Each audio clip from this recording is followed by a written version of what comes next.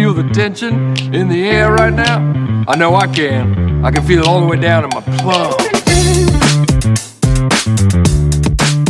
It's another episode of the Bash Report podcast. Ryan Cook, you over there? Right here. We're back. Thanks for listening, everybody. Ready as ever. We are here. It is a Wednesday. What's the date today? The 28th of June? 28th of June. Over the hump of the year. You believe we're almost in July already? It's going quick. It feels like we've had the same weather for like months. It's been amazing. Right? Nice and mild. It's about to end in 2 days. That's what I hear there in the valley. It's going to start getting the swelter is on. We're going to see it's supposed to hit 107 or 108 Friday. And what a jump, 92 to freaking 108. I'm not ready for it. I'm not mentally or physically prepared for it. I don't have my summer body yet. Winter went by too fast for me. Yeah, and well, you got a good taste of that beautiful Santa Cruz marine layer weather, me and you both. Oh, dude, if my OnlyFans account ever takes off, I'm moving to the coast. That's it. That's it. Again, thanks everybody for listening. Hopefully this 2-week schedule is working out for you. It's working out great for us. We're stoked on how everything's kind of played out. Before we do anything, I want to give a shout out to our boy Fidel Landeros, longtime listener and a big supporter, one of the OGs on the Patreon. So if for people that listened last week, we had Vince Borges on, and I don't know why I dropped the gorgeous Borges before we had him on, and Ryan thought that was very funny, and we talked to him about it, and he said there's no other word that rhymes. Like, can you find another word that rhymes? And Ryan, leave it to. I think he said he'll give somebody a brand new Phoenix M1 if they could think of it. Oh, you know what? I forgot about that completely. But I actually don't know if he said that. But he said, but knowing Vince, he'd probably send it to you. But I did. So Fidel reshared the podcast and said he's trying to think of a word. And so I think it was a day or two later he hit me up, and he came up with the forges, which if you look at that word, you'd be like, what the heck's a forges? But it's plural, right? It's the plural of forge, which is what you make a forging things. Forging things. Like not a check, like a metal forging. Exactly. Well, it could be Ford. No, Ford, that wouldn't work. But this one does. And so Forges who forges. Forges. The forges. Yeah. So what I told Vince when I sent it to him, because I thought it was hilarious. He goes, "What's a forges?" I was like, it's like the forges of Borges. It's like what you would see in like a Lord of the Rings movie or Game of Thrones. It's where they make all the badass armor, which is fitting, forging. Right? Because they forged some badass rods over there at Phoenix. It makes sense. So I was so impressed, not only with just Fidel's an awesome dude, but I was like, you know what, dude, I'm gonna send you something, because we're still sending stuff to especially people that are on our Patreon. So if you are a Patreon member, and he's also always out there like sharing our stuff and things like that. So if you are on the Patreon, it's like $3 now if you want to get on that, and you share anything like that. This is the way we're going to do it. If we just any kind of interaction, me and Ryan are just going to pick it once a month what the best one was, and we're going to send you some stuff. So I know who Fidel is. I had this guy out a couple months ago. Yeah, about 3 months ago I had him out. Now I remember. Super cool guy. Yeah, he's the man. So yeah, and I'm bad with names, Fidel. Sorry, buddy. But I thought it was hilarious, and we love getting that kind of interaction from you guys. So we're going to be doing that. If you can, we haven't asked in a long time, if you can leave a 5-star review on Apple Podcasts and subscribe. That's another big one. If you want to just go ahead and add us to your podcast so that we're in your feed, that's huge for showing up more in their algorithm. So if you can do that, leave a 5-star. If you want to leave an actual review saying something nice about us, that would be fantastic. Incredibly helpful as well. So we appreciate that. Very much apprecited. Yeah. And if you don't want to leave us a 5-star review, just don't leave a review at all. Sure. Yes. Just go ahead and skip that. I think at one point we said, like, Don't hey, we- just, what the don't heck? we Just have go ahead, one- just go ahead and leave a 1-star. And then we actually had some takers on that. So we have had some. Don't we people- have a 1-star review? Oh, no, we have a few now. We've Really? We've been around long enough to where we've created some people that have that hate. They just don't like it for whatever reason, which is fine. I'm reading a book right now. It's called The Courage to Be Disliked, which I'm fine with that. Some people don't. Some people aren't gonna like you. They aren't gonna understand you. That's the life. You can't go around trying to please everybody. And I thought I could do that when I started this. And Ryan, you were the one who told me that is going to be impossible. Oh no, fishermen are a bunch of crybabies, man. And you were correct. So, yes, anything you can do to help, it's appreciated. But we had ourselves a damn day on Saturday, not of the bass fishing variety. We had us a grand old time. hootin' time. Did a little rock cod fishing. One of us caught a nice ling cod. One of us did. Yep. Joe, you got to see that, Joel. That was pretty good. Up close and personal. Up close and personal. Made that ling cod my biatch from 450 foot of water. It was pretty impressive to watch. It was like watching. It was fun. It was like watching somebody pull up an anchor with a broomstick. I gotta hand it to my buddy here though. He did give me the rig to catch it on. He said, "Hey, tie this on." Well, the old timer said, "Well, that rig you got there, that rig right there, I never do well with those rigs." Oh, that was Mister. I've been doing. I've been out 150, 200 times rock cod fishing. We're just over. We're just over you there. Still haven't learned how to do it. And that was my favorite quote of the day. Besides the captain saying, the bite was wide open. If you got it to the bottom, you were going to get bit. Period. Like that was it. And there was no bait involved. Just drop your rig down. You're going to get. He said the whole front of the boat has fish on. Reel your lines in. He said, everybody, just reel in. He said the whole bow is bit. The whole bow is bit. That's what he said. And then the other one was y'all over here pumping. This isn't wicked tuna. This isn't wicked tuna. It's real. But dude, you put the rod on the bar and you just reel. I mean, that was it. You were just winching up or on the rail. We're winching up groceries and really quality fish. If you guys are looking to go out, have some fun, and actually bring home some really good fish, I don't think I've ever been on a trip where the quality was as good as it is. All of these fillets are huge. So I weighed all of mine and came out to after I cleaned everything and bagged it right before I froze it. It was 10 pounds even worth of fish. Just fillets. That's impressive. Fillets, which is pretty good. Yeah. That's and impressive. they were chili peppers, and they were the good kind. So they were delicious. But bright, it was a blast. Colorful fish is all I know. Yeah. It was cool. They were almost all those bright orange ones that we caught. I don't know what the name of all of these rockfish are, but almost every one we caught was some sort of bright orange color. Those chili peppers, they call them. Yeah, the red hots. The red hot chili peppers. Yeah, no, it worked out great. We didn't book that trip until Thursday, so super last minute. I only have 3 weeks before Oliver starts his sports back up. Not soccer, that's my youngest, but plays basketball. He starts basketball again. So we only had a couple weeks to make this work, going to Tahoe next weekend. So it was great that it all worked out. Austin, my brother-in-law was there with us, and it was what a cool guy too. I love that guy. Is just he takes the abuse too. Yeah, but he dishes it out. He takes it. I don't know. I mean, just a cool guy, man. Yeah, I love that dude. Just a cool guy. Austin, not you. So if you are looking for a good one to go out of, we went with Stagneros on the Legacy on a 7-hour. It's not too far out. Weather was great. The deckhands were stellar. Made a mention of my my Eric's tackle hat that I got from Joey Camacho. It's like, oh, they're down in Ventura. I'm like, they sure are. Look at that. People well known Eric's tackle, I guess. But everything was cool. So if you guys are looking for a trip to go out, I would strongly recommend it. I definitely liked it. I was impressed. We're gonna go do it again soon. Hopefully before the end of July. Yeah. Toxic Day. There was a lot going on this last week, and Toxic Day looked like it was a huge success. So congrats to those guys, Caesar, and all the bait makers out there. That thing was huge, man. If they could get half the people, a quarter of people to go to tournaments like that,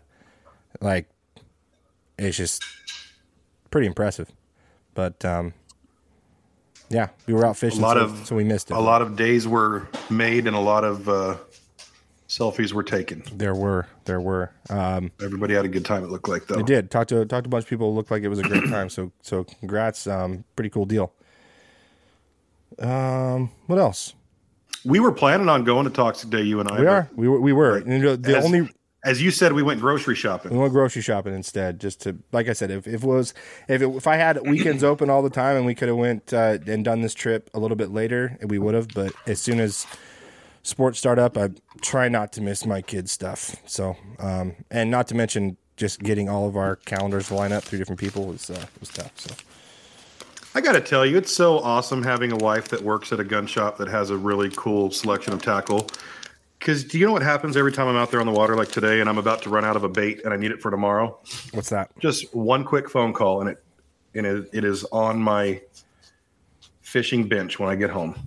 That's pretty badass. Isn't that awesome? Not bad. I'm looking at 5 packs of a special bait that I can't really talk to you guys about, but it was pretty cool to have her do that. Thanks, babe. No problem.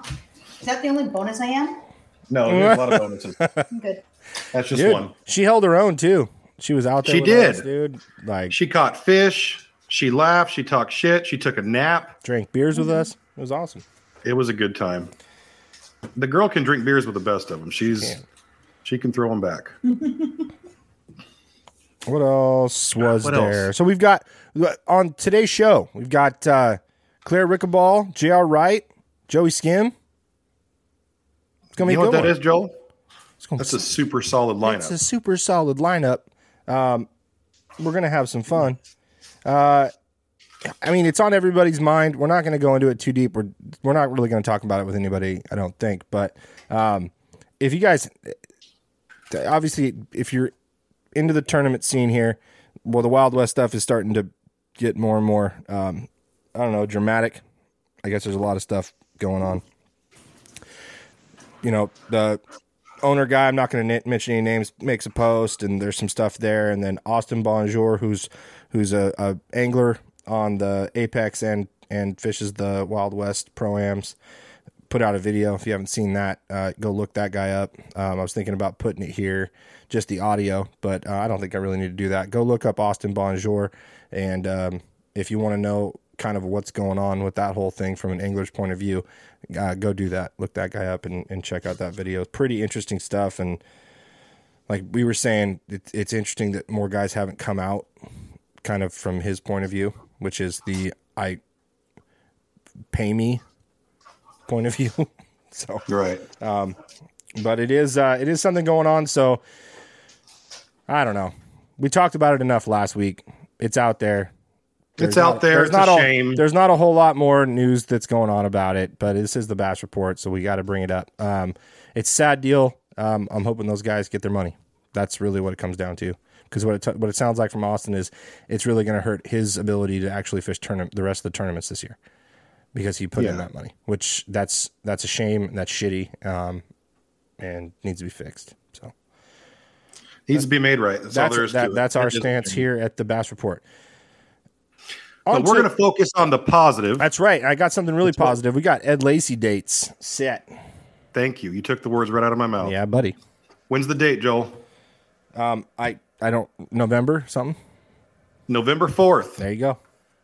We're doing, this is our 3rd annual Ed Lacey Memorial Tournament. For those of you newer to the podcast, this is a pretty special event that we run. Ed Lacey was a client of mine who passed away, actually due to COVID, but he had COPD and he was in his 80s. But super cool guy, loved to fish, loved the kids, loved the sport. So in his honor, we throw an annual Ed Lacey Memorial Tournament. The proceeds every year go to an organization, some sort of fishing organization.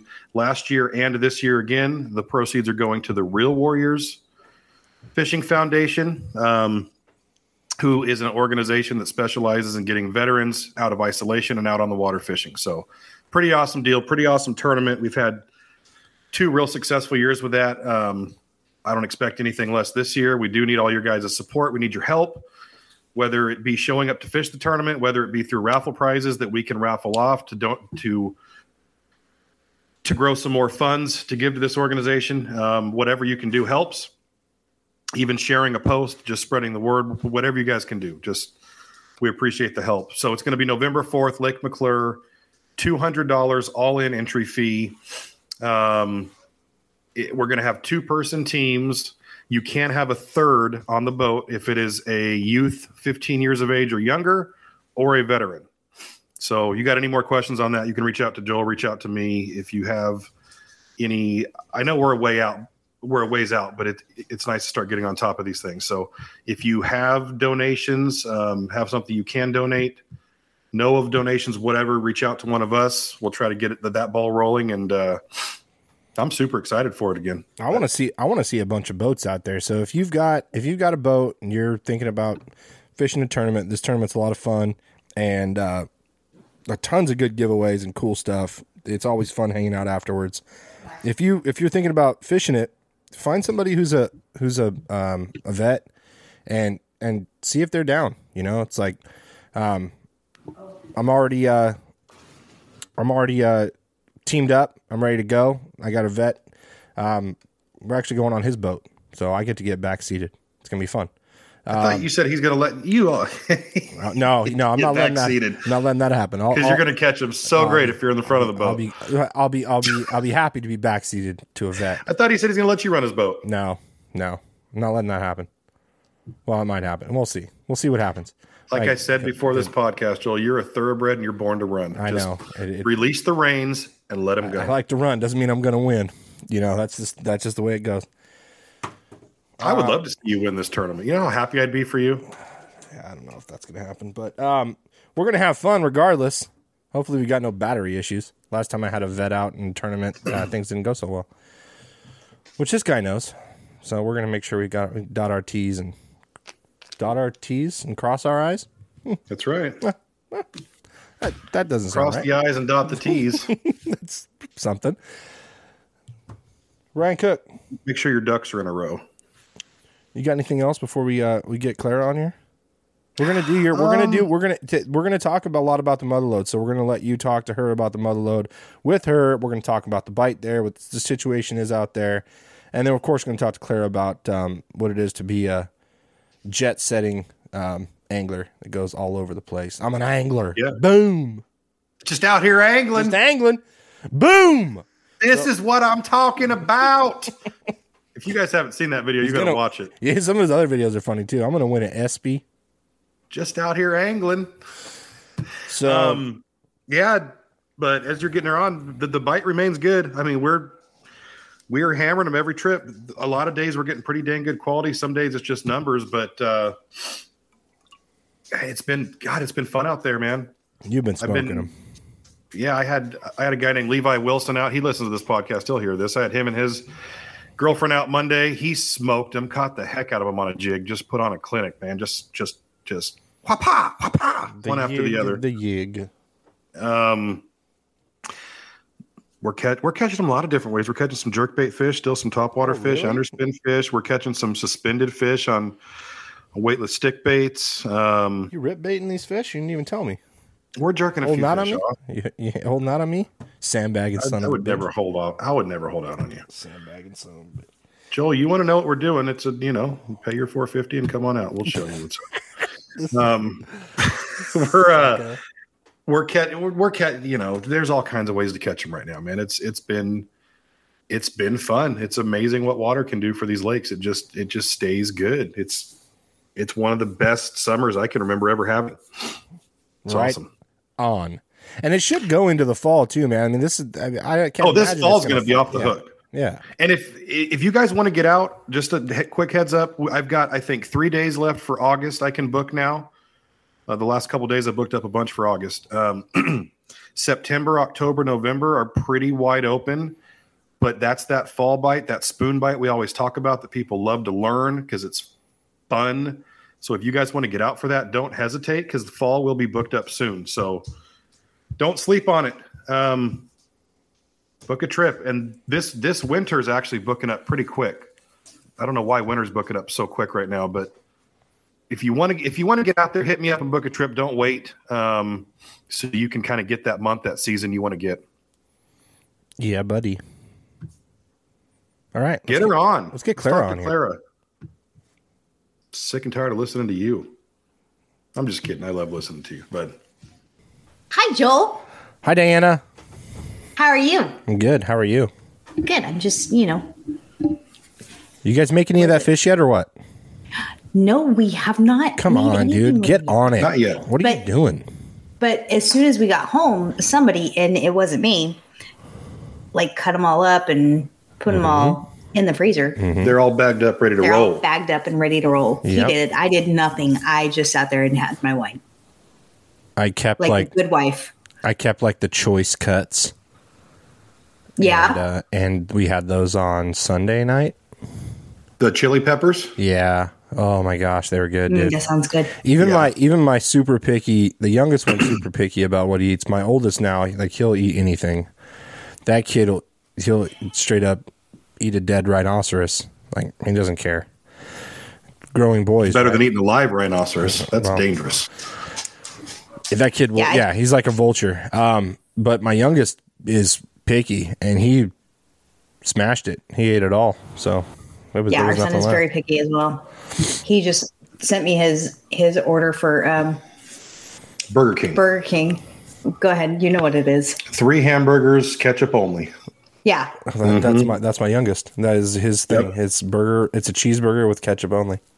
Yeah. No, he won't do the cheese. Won't even do the cheese, huh? Ketchup only. I'm trying to broaden his horizons. He will eat fish, though. Yes, he will. That's good. He will eat my fish. Yes, he likes your fish. I cook pretty good fish. I'm going to try Joel's recipe, though. It's I'll a eat lot your healthier. It's a lot healthier. That's what we need to do is have a fish It's fry. doused in butter. Like it's not that healthy. Butter's not that unhealthy for you, though. In moderation, yes, you're right. Yeah, but I got to try that blackened fish. Yeah, I always fry it. I'm a Louisiana fish fry fan. No, I mean these two recipes are they're from the same area, right? Blackened and fried. Those are the two ways that they're done down there. Right. I mean, it just is what it is. You have to have a good quality fish to be able to do the blackened stuff, though. You can throw anything in a fryer and you could probably make it pretty good. But some of us, pride ourselves on a little more culinary expertise, and some of us just want to deep fry things. Some of us just like to release to the grease. Okay. Some of us, and I'm all about it. Hashtag spotted spotties. Hashtag spotted bass. Release them to the grease, please, as much as you can. But don't keep any big ones. No. There's no black and white to this, and this is what gets me so frustrated sometimes with this stuff. Is like people think it's black and white. Never keep a bass. Like, well, depends on what's going on, right? We've had this conversation ad nauseum, but I'm going to keep having it because I think it's very important. It is important, and I've said before as a guide, I kind of could be shooting myself in the foot, but I don't care. I know it's a fact, but on our California reservoirs where spotted bass are plentiful, keep a limit of those things. You're not hurting anything. You're helping the lake. You're helping the largemouth. And they are delicious. I bet you black and spotted bass would be phenomenal. Dude. So I've told this story before when a couple bass for whatever reason that day where they were swallowing baits. Mm-hmm. I've only had this happen like once where they were like 2 in a row that were like so swallowed. It was like awful. I was like, I'm not just going to let these things go to die. I took them home. Right. And I literally, I cleaned them and I cooked them that day. Cause there's always like, there's always this stigma and no one ever keeps them. No one ever eats them because it's like a thing you don't do. But I don't give a shit. Like you're not going to tell me what to do. I'll go find out for myself. And in this case, it was pretty simple. Fish were dead. I'm going to go home and cook, and they were really good. So yeah, I'm sorry. This is for the people that are going to be like this, so up in arms. We've had this conversation before. Largemouth, obviously not. They're not overpopulating any of our waters. Nope. Spotted bass are. It's very simple. Yeah. They're different animals. And if you want to listen to more about this, you can go back to our episode with Shannon Gorman, both of them, where he kind of outlines this. The aquatic biologist. That's right. And there's Clara. Hola. Hola, ¿cómo está? Bien, ¿y tú? Oh, bien. It's the regular stuff. I'm not even going to be The regular stuff. It's the regular stuff. That's that you found the end of my Spanish. That's it. Aside from You're not going to order the cerveza. That's right. The shalala. Yes, I can do that. Yeah. I did have a good chicharron burrito today, so I was very excited about that. Now you're going to make me hungry. One of my clients brought me one of those a couple weeks ago. It was phenomenal. Hard to find, and at the construction site we have a taco truck, and they had chicharron was a special today, and I was so excited. I couldn't have been more excited. It was delicious. That sounds good. Well, you know what's even better, Clara? We've wanted to have you on for a long time now. It just never worked out. And Ryan, you guys finally put it together. So we're happy to have you. Thank you for inviting me. By the way, you were talking about Diana. We still got her right here. She's on with us. Hi. Hi. How are you? I'm doing good. How are you? You sound awesome. Well, thank you. If you have I'm good. I just too long, you'll know that I'm all jacked up still. Well, I mean, so I'm like, I want this word, but I don't know what the word is. I'm jacked up, and I didn't go through what you did, so there you go. My boss's boss says that all the time. She's got it. What is it that she calls it? She's a sympathy brain injury. Yes, she's got a sympathy brain injury. Yep, there you go. Fresh off I haven't even met you guys. I'm sorry. I know it's going to be hard, like talking over each other, but I haven't even met you guys in person yet. I know. It'll happen. We can fix that. Okay. Clara. Okay, good. Yep. Fresh off the Don Pedro win. How did that feel? Well, I mean, did it happen? Because inquiring minds would like to know. First of all, they'd like to know if we got paid, which we have not. Yeah, that's right. That's right. But yeah, no, but I mean, I'm still stoked about it, of course. And you know, if you know me, I just go out there and have fun. And it's sad if we don't, but at least bragging rights and a good experience with Alex. I think the saddest thing is that we were like the second to last to weigh in, and by that time there was like no crowd. There was actually another couple there that the girl was like, I took my own phone on stage because there was nobody out with a phone, and I knew by like talking to the people that we had seen that we had more weight than anybody. And, you know, so I knew it was going to be a good moment. And so she asked if I wanted her to take our, video. And so anyways, yeah, there was nobody around and we didn't get plaques. They didn't even give you plaques? Wait a minute, hold on. You didn't even get plaques? We didn't even get plaques. So I told Alex, who, he's Mr. Personality. I love him. That he's a big talker. Yeah. Oh, yeah. I mean, opposites attract, right? Well, we were gonna have him on with you, but I guess that wouldn't have worked out too well from what I hear. Yeah. Well. Yeah, I don't know. He'd probably just grunt or something.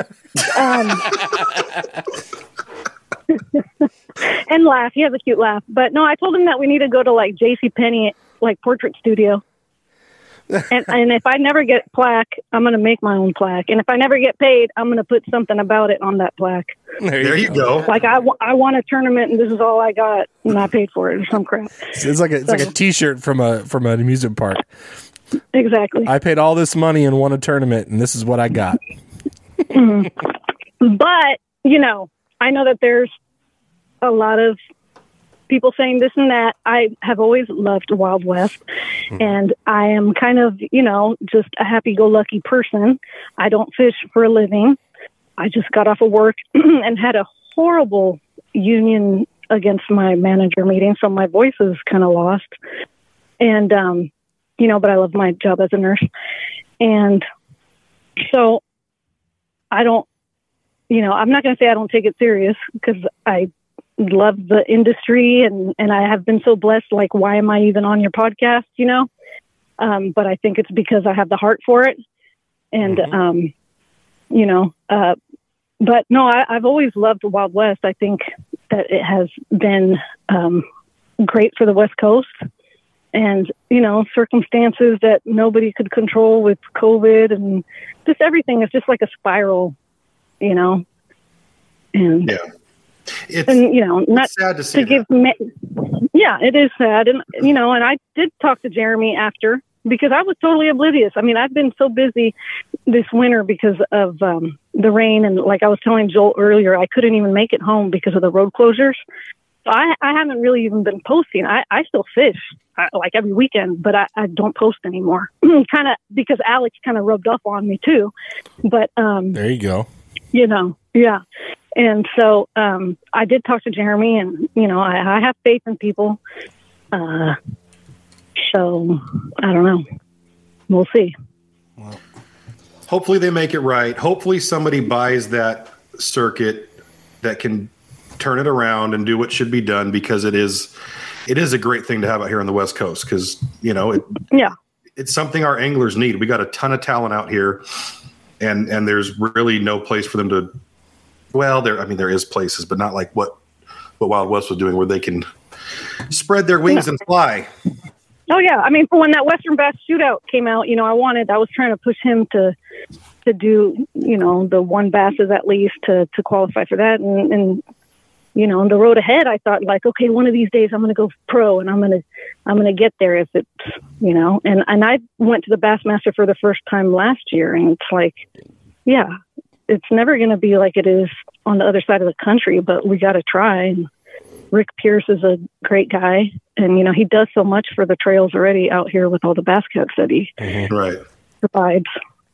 And it's really, although I have a nitro, because we have so much talent out here. You know, our anglers are so versatile. When they do make it to the big time, they almost always go do well.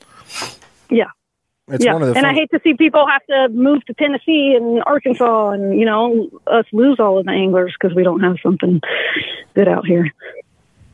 It's a great point, and to be honest, I wasn't expecting to talk about that, but it's. I mean, I don't know. I feel like there's got to be some way to rejuvenate what we have out here and what we've seen from Wild West. And me and Ryan talk about Wild West every show. You know, it's like it is the thing. We and the guys we've talked to, they love that tour. And so I think that's one of the sadder parts of this, is that guys put a lot of faith into that. They put a lot of effort and time, and they love that brand and the tour. And the guys that are on Apex love that whole format. And I just feel like I don't know if you watched Austin Bonjour's video, but I mean, some of these guys aren't going to be able to fish some tournaments because of this. That's tough. Yeah. Exactly. I mean, Alex should have won Shasta, and, you know, and that's like a whole story that I could get into, but, you know, I'm also sad because Alex and I actually met at Wild West Maloney's that year that he won, you know, the whole Sizzlers thing. Well, that's cool. And, I'm going to Sizzlers. Yeah, exactly. Yeah. And then so Jason ended up winning that Maloney's, but on the last day, like Johnny Terrapati was standing in between us, and I knew Johnny, and he introduced me to Alex. And so it's kind of like ironic, you know, if they do, you know, that we won the last one and they don't even post anything about it. It's like, Wild West should have like our wedding on their channel, you know? do some promoting out of it at least. Mm-hmm. Well, I mean, and the thing is, going forward, even if there is no more Wild West, Clara, I'd be interested to hear your opinion on what's the way forward if there is no more Wild West. Well, I think that Ryan Cook is going to take over the American Bass Association for me for Motherlode, because I'm not going to do it next year. Ryan Cook is not. Oh, he's not? Okay. Because I heard, you know, the last podcast and that how he enjoyed New Gen Waymaster and how he did an incredible job.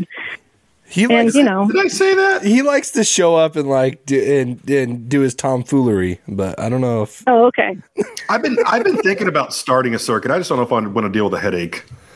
Yeah, I mean, you know, like when Randy McBride was the tournament director last year, he kept announcing every time I'd go on stage, you know, that I was a tournament director, and, you know, how was I liking it? And it's like the most thankless job ever. Right. But I don't have that many boats to not be thankful yet. Right. Right. So, I have my little community, and it's enough because it's just Alex and I, and we're just more of a derby. Although, you know, Craig Sutherland has been around forever and ever. And you know, I go to ICAST every year. And I mean, this is my second year with ABA, but, you know, everybody knows ABA. And I know that there's another American Bass Association also. But, you know, they know Craig and the program that he made, the computer program that he made that makes it really easy, you know, for the weigh-ins. Yeah, I've had a lot of fun with it. I wish if I wasn't a nurse and I could be on the phone Monday through Friday, you know, and try and get more sponsors and everything. And number one, if I lived in Clear Lake, because I drive straight after work on a Friday and, you know, get like 3 hours of sleep. Yeah, and I'm there for sign-ins. That's rough. Yeah. How far of a drive is that for you? Like, what area do you live at? I live in the Santa Cruz Mountains. I live in Boulder Creek. Oh, okay. So you're not far from me. So yeah, it's funny that to hear people like you that do all these tournaments in the valley, up at Clear Lake and things like that. I complain about it all the time because I'm in San Jose. Mm-hmm. So it's refreshing to know. I thought you were in the valley or you were in the foothills. No, I mean, I'm sitting in Campbell right now because I work for Kaiser Santa Clara. You're down the street from me. That's crazy.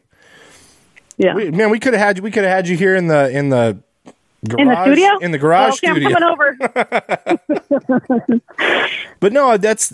I mean, Ryan, isn't Fred the TD for the Casitas ABA? Yes, I believe he is. It's always the coolest people for whatever ABA's got some cool TDs. So, yeah, I mean, well, thank you. Yeah, if somebody's looking for a great circuit to fish, I mean, ABA is a good circuit. You know, and in our area they haven't drawn a whole lot of boats lately, but I mean that could be turned around. You know, and it could be very easy. They've got a great payout. They have the best payout. And I keep saying and I just honestly, like, I have fished everything and I would be fishing everything if I had the time. Right. Mm-hmm. But, especially after picking up the Motherlode, mid-season, basically, I sometimes want to put, hey, if I had 50 boats, this would be the payout. And I could tell you it'd be a lot more, you know, but it's like, I kind of don't want to start drama because then, you know, it is what it is. And also, like I said, it's just Alex and I want to do a good job. And every time I finish mine up and wrap it up and everybody's happy and, you know, I try and tell my kids to come with me and they don't want to, they're teenagers. So, right. You know, I can only threaten my children so much before CPS gets involved. But, I hear that, you know, yeah. So yeah, What's funny, ABA is great. Mm-hmm. What's funny about the ABA and the Motherlode is, and I used to fish it a lot, like back when I fished a lot of tournaments. I just don't really have the drive for it anymore, being that I'm on the water all week long. But what's funny about the ABA and the Motherlode is they may not have a lot of boats that show up, but the guys that show up are like the best of the best of the Motherlode. Oh, yeah. And that's part of the problem. These guys don't want to go fish against them. They don't realize, you know, it's only going to make them a better fisherman going out and fishing against the guys, mm-hmm. quote unquote. It just, if you want to get better, you got to go fish against people that are better than you. It's like anything else. You got to go challenge yourself, and you never mm-hmm. know. And hey, those Alex and Jason and Brian and Kevin, those guys have their off days just like everybody else. You know, they don't always catch them. You got to go out and catch them. Yeah. That's all there is to it. Yep. The Motherlode guys did tell me though, because I had to rearrange the last TD schedule because of Clear Lake, that they can't make Sundays. And I was like, all right, I got to respect that the Motherlode's a little more Christian based, you know, over there. But, you know, it's one of these things. And so some people tell me to combine them now. And the Jamboree is coming up, you know, and that maybe I'd get more boats if we didn't have so many little regions. Because like Jason, there's a Jason that's doing the ABA for the Delta, you know. And so I have NorCal, and I could pick, you know, Sonoma. I did that last year, and I didn't really have a lot of boats. I can pick whatever lake for the most part. But there's maybe a shaft I can't go all the way up there, but Right. I don't know. Some people are saying, well, don't pick as many clear lake this time because, it's all local guys and discouraging others. But then again, it's like, well, but then I want people to show up and they're going to be local, right? Well, and no matter what your decision is, you're going to have people unhappy. That's part of being a tournament director. We just talked about this, Ryan, in the intro. Like, you're never going to make everybody happy, period. Yeah. That's all there is to it. And bass fishermen are a bunch of high school cheerleaders. They love the drama. They love to complain. If you were a high school cheerleader, anybody listening out there, I'm sorry. But. Yeah. Like I could pay cash, and I started telling them I could pay you cash if you bring cash. But if 4 or 5 people bring me a check for $300, I'm sorry, but I have 4 kids and 2 were in college, and I'm not going to clear that. Well, and you're not going to run around with a bunch of cash on you. Exactly. It's not a good idea. So back to this tournament win. So what's funny is you and Alex both fish a lot. Obviously, you both fish a lot. You don't fish many tournaments together, from what I've seen. No. No, I cry. So being that you finally fish one together, you go out and win it. Are some plans going to change here for the future now? Jason, who? That's what I'm talking about. Yeah, exactly. Yeah, I mean, come on. I've been telling them all the time. You boys can't be throwing swim baits, together. One has to be doing something else. But, I mean, sometimes it obviously works out like a Comanche when they destroyed whatever. I forget. They almost had like a 40-pound bag. And then second place was like 15. Yeah, I remember that. That was like 2 years ago, wasn't it? Yeah. And pre-fishing, they found a sturgeon. And nobody, it was like, what? Comanche has sturgeon, but it does. Crazy. Well, they got sturgeon in San Luis Reservoir, too, and the O'Neill Forebay. But how would they get in? Maybe somebody just stocked it in there. I think a long time ago. I believe them. They won't lie to you about stuff like that. They'll just lie to you about what baits they're catching them on, but they're not going to lie about. Yeah. Oh, totally. Yeah. They won't lie about the sturgeon that's in Comanche, but everything else you're going to get lied to. For sure. Oh, they will never tell you what they caught them on. I guarantee you. I still don't know how he rigs up his hog hunter. And people, that was like when we first got together. Oh my God. I was part of the Santa Clara Bass Busters, and like at every meeting, he was like, how, and I was like, I don't know. And he still doesn't like me throwing his special swim bait rod because he's like, no, I put new line on there, and if you mess it up, like, thanks. Everybody thinks it's so great to have a bass fisherman boyfriend, and but no, we're good. It's fun. Shout out to Santa Clara County Bass Busters. Yeah, there's a name drop. If you are in the area, it's a great club to be in. Oh, totally. And I actually am thinking like, I need to go back to that and be like a boater and just kind of build myself up with those kind of clubs, and go out and show them the boss. Yeah, and it's just more chill, and we'll see what happens next year. So, I mean, I'd like to fish MLF, but this year they chose 2 deltas, right? And I don't know. You're not big. Are you like me? You're not big on the delta? As a co-angler, no. No, yeah. Because I'm not a good puncher. I blame my height and how they use the boat. And how they rearrange the boat. Because, like, I can tell you that I did fish the Delta this Wild West, and Travis Huckabee, I drew him on the first day, and he's an awesome person. I've never met him before that. And I had, like, an over 3-pounder, and I punched, like, at the first stop. But I lost it bringing it to the boat. And because I don't clench my butt cheeks when I set the hook. There's your first mistake. That meme is funny. Yeah, that's my first mistake. I'm kind of like too embarrassed to do this over dramatic thing. And anyway, so after that, nice guy, but I knew he kind of backed me off of that. He's like, no, you're not going to get to that. So, yeah, the Delta punching that time of year, not my forte, but I need to practice.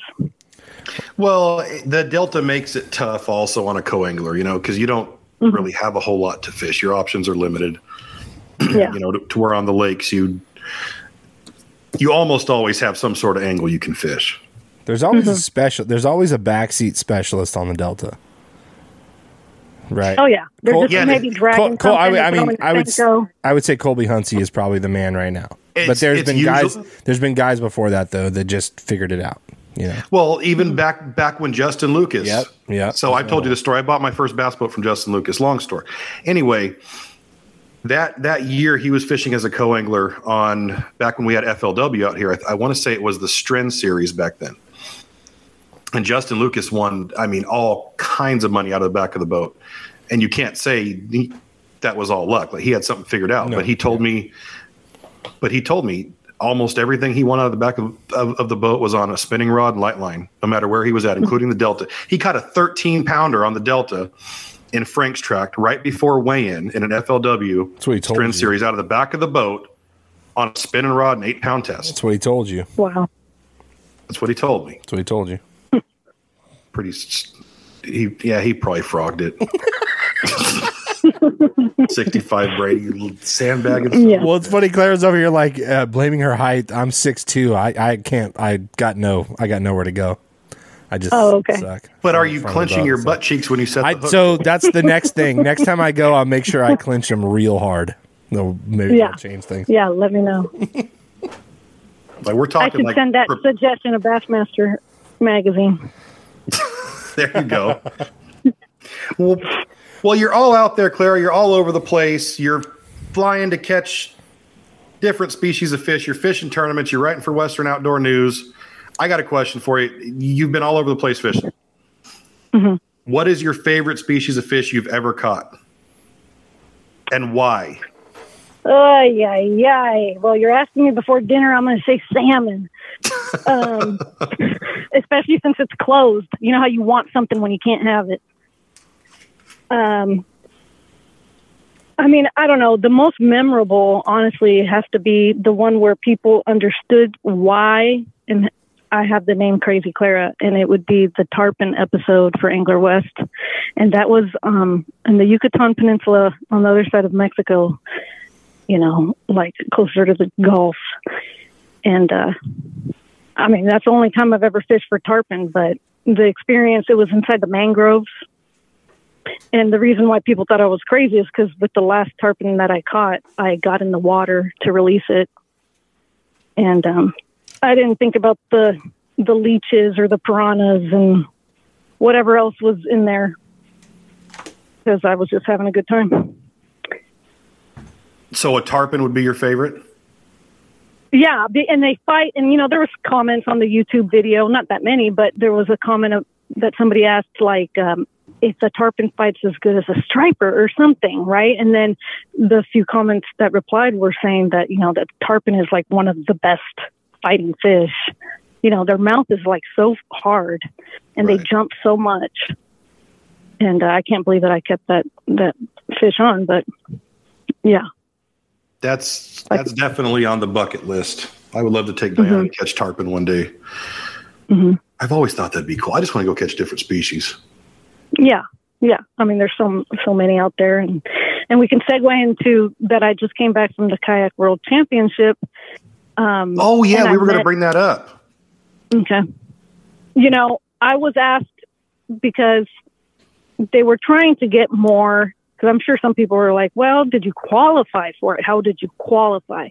It's like, no, I got invited, because obviously I do a lot more bass boat tournaments than kayak. I've never really set my kayak up for kayak tournaments, although I have entered them, really, sometimes just for fun. Because Yakka Bass is like one of my favorite out here, right? And James Snyder's the tournament director. Great dude. Yeah, he's awesome, right? And so he'll say like, oh, we just need 5 more anglers and it'll be 2,000, and I'm like, oh, you know what? It's payday. Let me put in 50, 60, whatever it is. And I'm like, okay, I'm going to go fish it and, whatever. So I never fished it with a fish finder, a motor, or any of those. Like when I do enter the ones out here, I actually started kayak fishing out of the ocean in Santa Cruz. When I bought my Jackson kayak in 2015, it was just, a rock cod. And so I got invited because my parents are from Cuba and I'm first generation American. and they were looking for more nations to be represented. This is only the second annual World Kayak Championship, and it's not based on bass fishing. It's anything, but they chose bass this year. They can actually choose 2 different species. Last year was in Portugal, and they had chosen, I think, a fish called Xander or something. But anyways, so I kind of, thought it might be a little controversial. And, my brother and my father, who are super, super Republican, they're like, hell no, you're not going to represent Cuba. It's like a traitor and, but I don't like missing an opportunity. And as like kind of a hippie, loving person, daydreamer, I was like, well, maybe I'll bring world peace and end the embargo. And everybody who wants to go fishing in Cuba, because that's also a bucket list, is now going to be able to go fishing in Cuba. So anyways, I decided to go, and it was an awesome experience. Center Hill is a shitty lake. Can I say bad words on here? No. Center Hill is like a legendary lake. You're fine saying shitty. Okay. So Center Hill is a legendary lake, right? And I went to 2 different tackle shops over there, and people, even at the gas station, were saying how tough it is. And why in the world would they pick that lake when Dale Hollow was just down the road? And so, that lake was like these, they had a wet winter and it's high, and the just fish were already like post spawn. They weren't interested. And I was the only person representing Cuba. The teams that did better had like 8 and 9 members, and there was a lot of water cover. And long story short, it was an incredible experience. And I met anglers from Romania, Italy, and I've been invited to go fish over there. And like, these people are serious, and they actually have a delta in Romania. Really? And, yeah, they showed me pictures, and you don't know about these other countries. I mean, I haven't really seen much about Romania, right? And then the guy shows me his nitro, and he has like really nice rods, like these racing Daiwa rods and jack all this and that. And, I don't know. It's just so cool to see all these different nations, into the same stuff. And is there bass in this delta in Romania? Yeah. And he travels like through Europe. He goes to Spain a lot, and yeah, there's bass. I mean, the lakes that he was showing me, they looked like our lakes. Like, there was a lot of lakes that looked like Berryessa, and then some of the water looked like bullards. Like, he had gone to different lakes. I mean, it kind of looked like California, Right. Pretty amazing. And this is in Romania. That's crazy. It's weird because you don't think about the different countries and the different fish. Yeah. No, but Hey, next Joel, year. Mm-hmm. No, I'm sorry. Go I ahead. was going to say next year it's in Italy. They already chose it, but it was so frustrating. Not a lot of people caught fish in Center Hill, and they're not going to choose bass, is what they said. They already made that decision. Oh, wow. Yeah.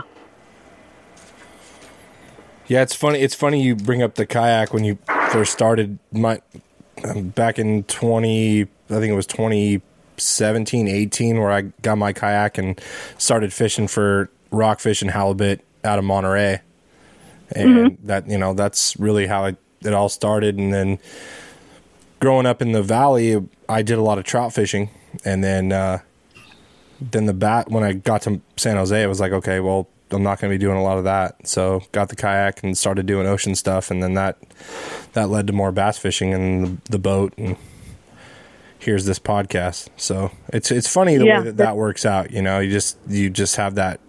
And I sometimes I miss that. Me and Ryan were just talking in the intro about, we just went out rock fishing on Saturday. And I really love doing that for whatever reason. I loved kayak. I didn't love kayak fishing for bass, but I loved kayak fishing for rockfish and halibut in the ocean. I thought both of you are crazy for going out. I thought that it's exciting. Like, you're right down there on the biggest, craziest body of water there is. Oh, yeah, you have no idea what's under there. Yeah, and exactly. what's funny for me, I hardly know how to swim.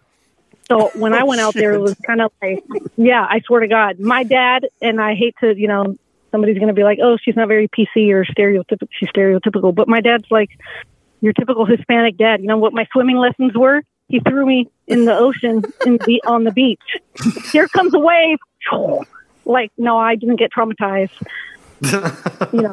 I learned how to doggy paddle when I was 18 because I moved out of my parents and had an apartment with a swimming pool. But otherwise, yeah, I don't know how to swim. So I always have I know how to swim enough, but I always have my life jacket on and I don't think about the sharks, right? And yeah, the ocean, sometimes even Alex, like he got more into saltwater when he met me.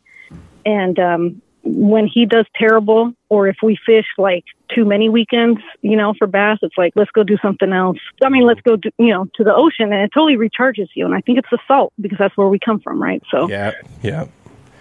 Dude, that's amazing you say that because I felt like, our trip this last weekend, just getting out there in the salt, it totally, like you said, it rejuvenates you. Like just getting out there on the big water. It's like I literally got home and I was like, how much can I sell my boat for? And just buy a salt boat. And just, I'm serious. Like I love that stuff. And also you don't have to worry about the stigma of like, I want to go out there and fish, but I love keeping fish. I love eating what I catch, and yeah, you can use live bait and you're not going to be looked like, like a wimp.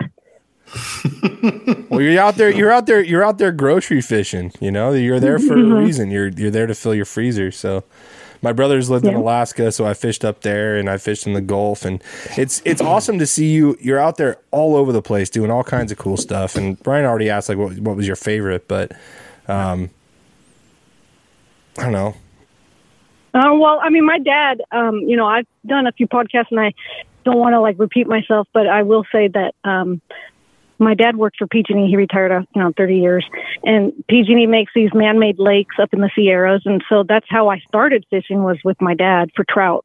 So for me, the memories, your childhood memories are your favorite. And so, the trout is little now in comparison, right? But it's the scenery. I love river fishing. I love river fishing. What lakes did he work at? I'm curious. Actually, he didn't work at a lake. He worked in San Francisco, but they give you access, the PSEA, they give you access to the family cabins.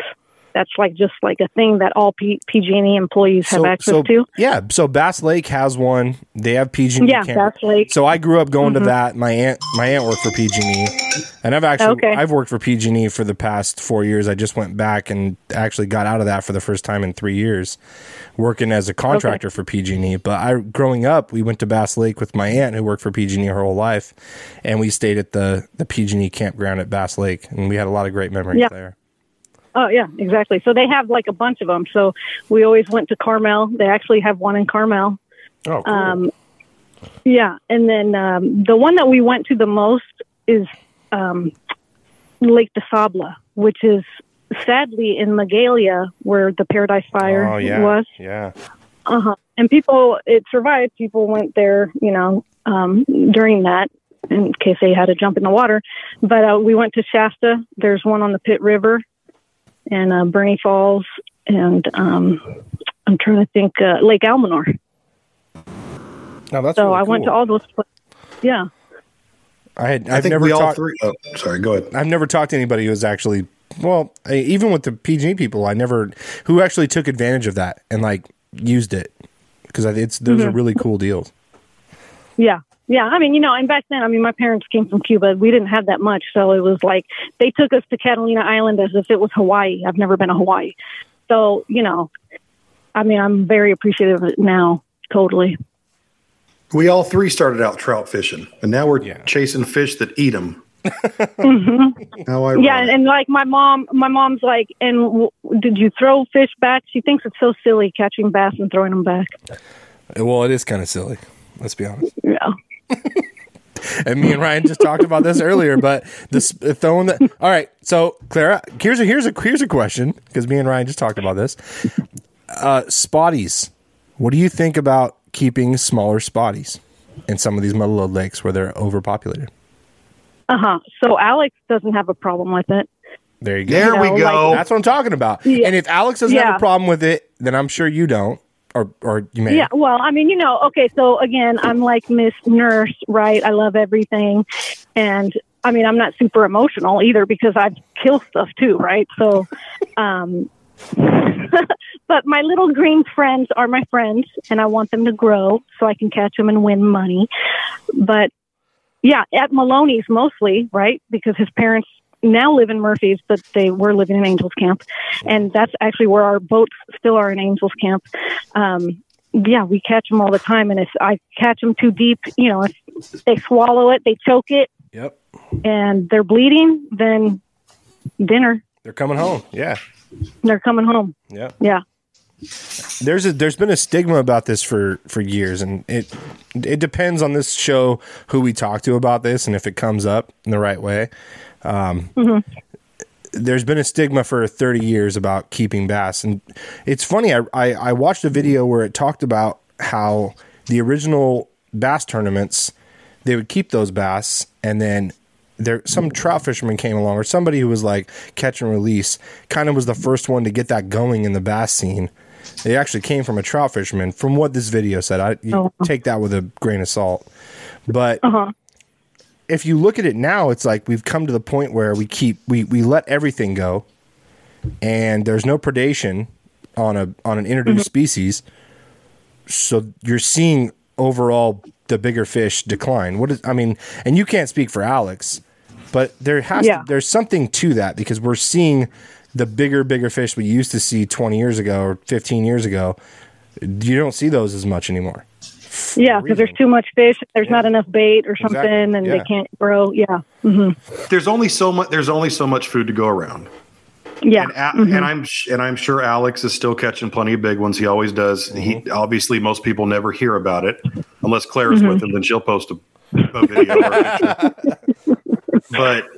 But for your average fisherman, they're just not seeing the big ones anymore. Well, not nearly as often anymore. And I personally think, being out there for a living, I really think that a lot of it has to do with these lakes being overpopulated with spotted bass. And I'm just like we were talking about at the beginning of this, it's kind of career suicide to talk about this publicly, but I believe in it, but I feel like these spotted bass are wreaking havoc, and we like to keep them. We like to eat them. They're great. We don't keep any big ones, and we don't feel guilty doing it. Yeah. Yeah. There's got to be a predator somewhere in that system. Right. Yeah. I like how Clara's being very, very, very diplomatic about it. She's like, I'm not going to say that. She's like, yeah, sure, yes. I'm like, you should have somebody from Fish and Game, some scientists come. Is that what you guys were talking about? Before I came on? We've had a biologist on a couple times talking about this thing, and he's more he's back east, Georgia, Florida, managing ponds, but his thing is it's the balance of food. So he grows big fish in ponds, and in order to do that, he has to understand how feed comes into this whole thing, and that's really what it comes down to. If there's a huge amount of predators and there's a finite amount of there's only a finite amount of anything that can live in a lake or a pond or whatever, you just scale it up. But it's hard to explain this to people, and so. And Ryan, since you're out there a lot, do you see poachers, or do you see people taking largemouth, huge largemouth home ever?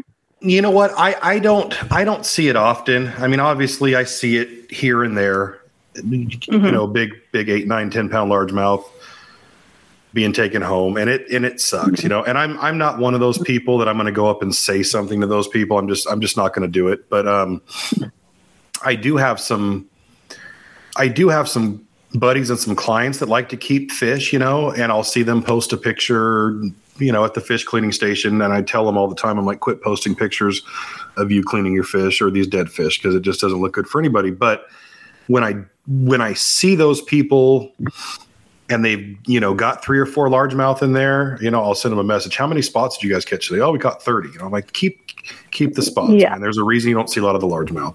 But I do it politely. I'm not one of those guys that's going to go just rip somebody up, because it is their right to keep those fish. I mean, it's legal. There's nothing I can say to them. But I don't see on our lakes in our area a whole lot anymore of people keeping really big largemouth, which is nice.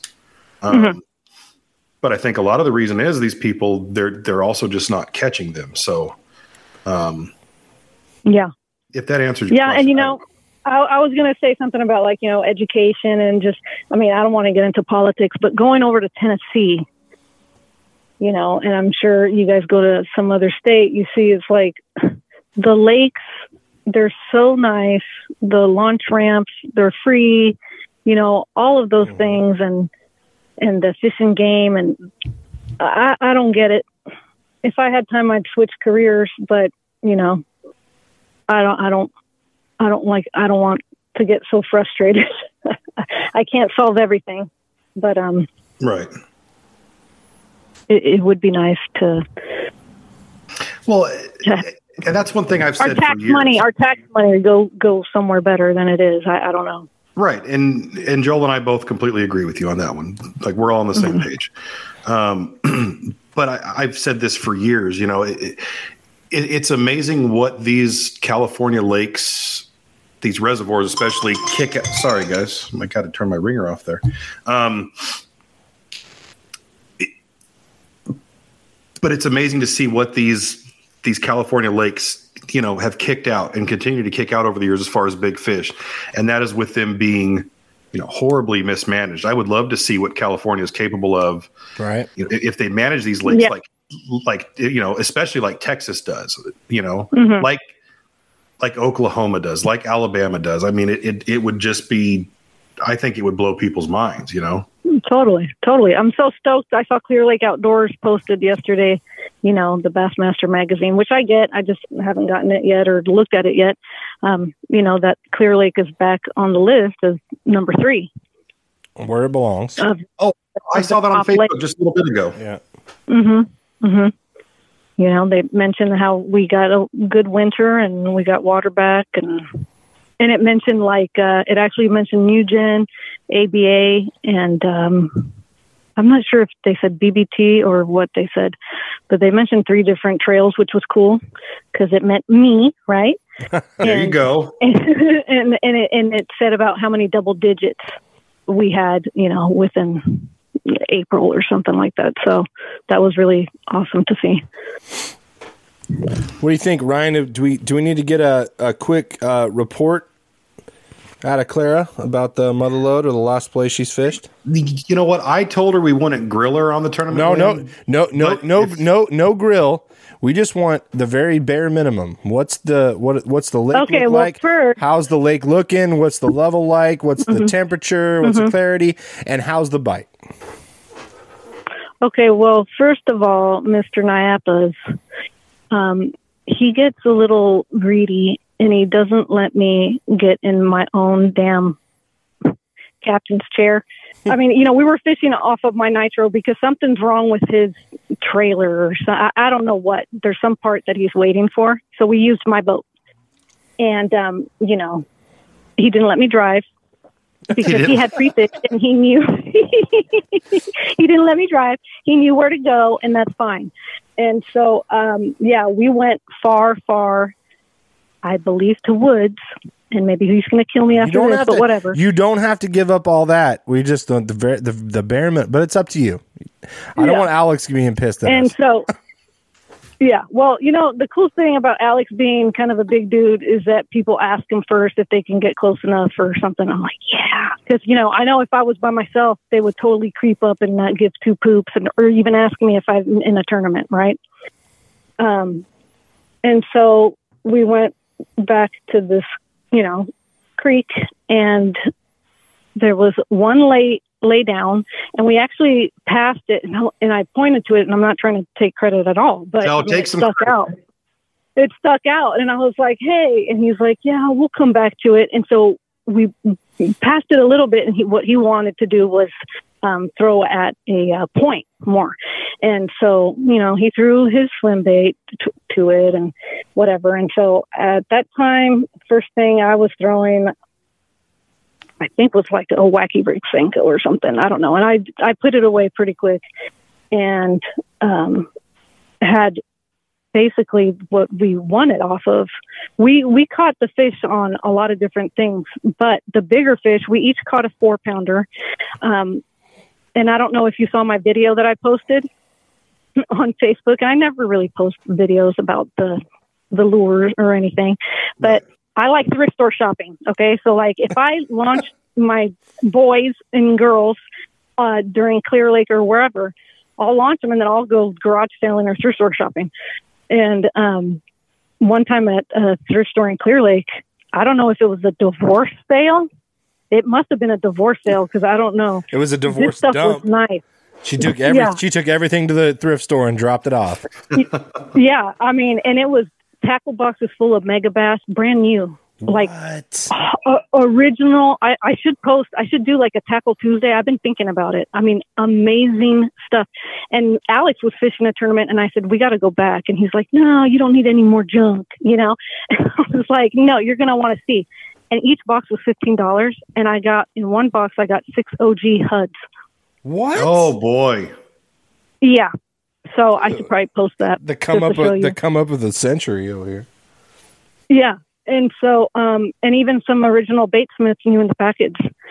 And, wow.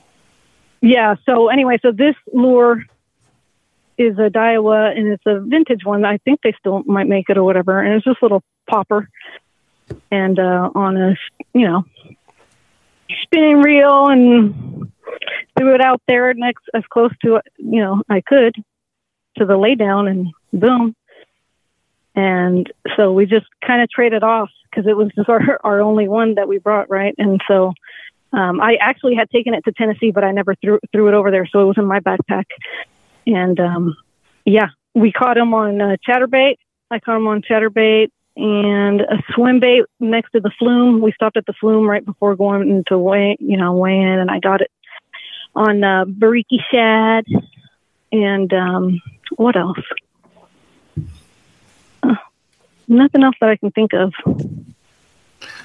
So a popper, swim bait, chatterbait did the trick. Mm-hmm. Did the trick. Okay. Yep. Oh, and wait a minute. What? Not a shaky head. I'm trying to think. What else was it? I don't know. I know I had a worm, but I can't remember how I had it. It was just like one fish. But anyways, the bigger ones were on the popper. How many fish would you guys say you guys caught all day? I mean, we called a few times, so like 12 maybe. But you caught you caught the right ones. We caught the right ones, and my mindset. I mean, I had just literally when I went to Tennessee, I came back on Monday with my scrubs on the plane and went straight to work, and then I worked, Monday through Friday. And then drove Friday after work to fish the tournament Saturday morning. That's savage. How I do. And savage. Sometimes I don't, most of the time I don't do great because I don't get to pre-fish and I don't, and I'm half dead. But whatever, it is what it is. So I totally forgot that at like 10 o'clock, I was like, oh yeah, it's summertime hours and I knew what our weigh-in time was, but it didn't click yet in my head that I only had 2 hours left, So that was a little different, but we got them pretty early, and that bite died down for a little bit. And we went back to it, and and then we left the area. We went to the bridge. Nothing happened there, and went to both bridges, and nothing happened there. So I think you gave us way too much, Clara. Well, you know what? You can kiss my butt. The good thing is that Alex probably isn't going to listen to this anyway. We did not. Exactly. You know him well. Everybody knew the disclaimer at the beginning. All we wanted was the very bare minimum. And we appreciate it. And everybody who's listening appreciates it. And I don't think it's going to hurt. Because he fishes. Oh, hey, everything you gave him is good stuff. And you definitely gave him a lot right there for sure. Yeah. Yeah. Well, can I make a plug for my boy? Because actually, and not to take anything away from you, because you're the best and you obviously are awesome and but Alex, don't blow him up too much. Don't blow him up too much here, Clara. Okay. Alex, I'm going to Venmo your $20 here. So. Thank you. Alex finally got his guide license. Oh, did he? Yeah. Yeah. Well, good for him.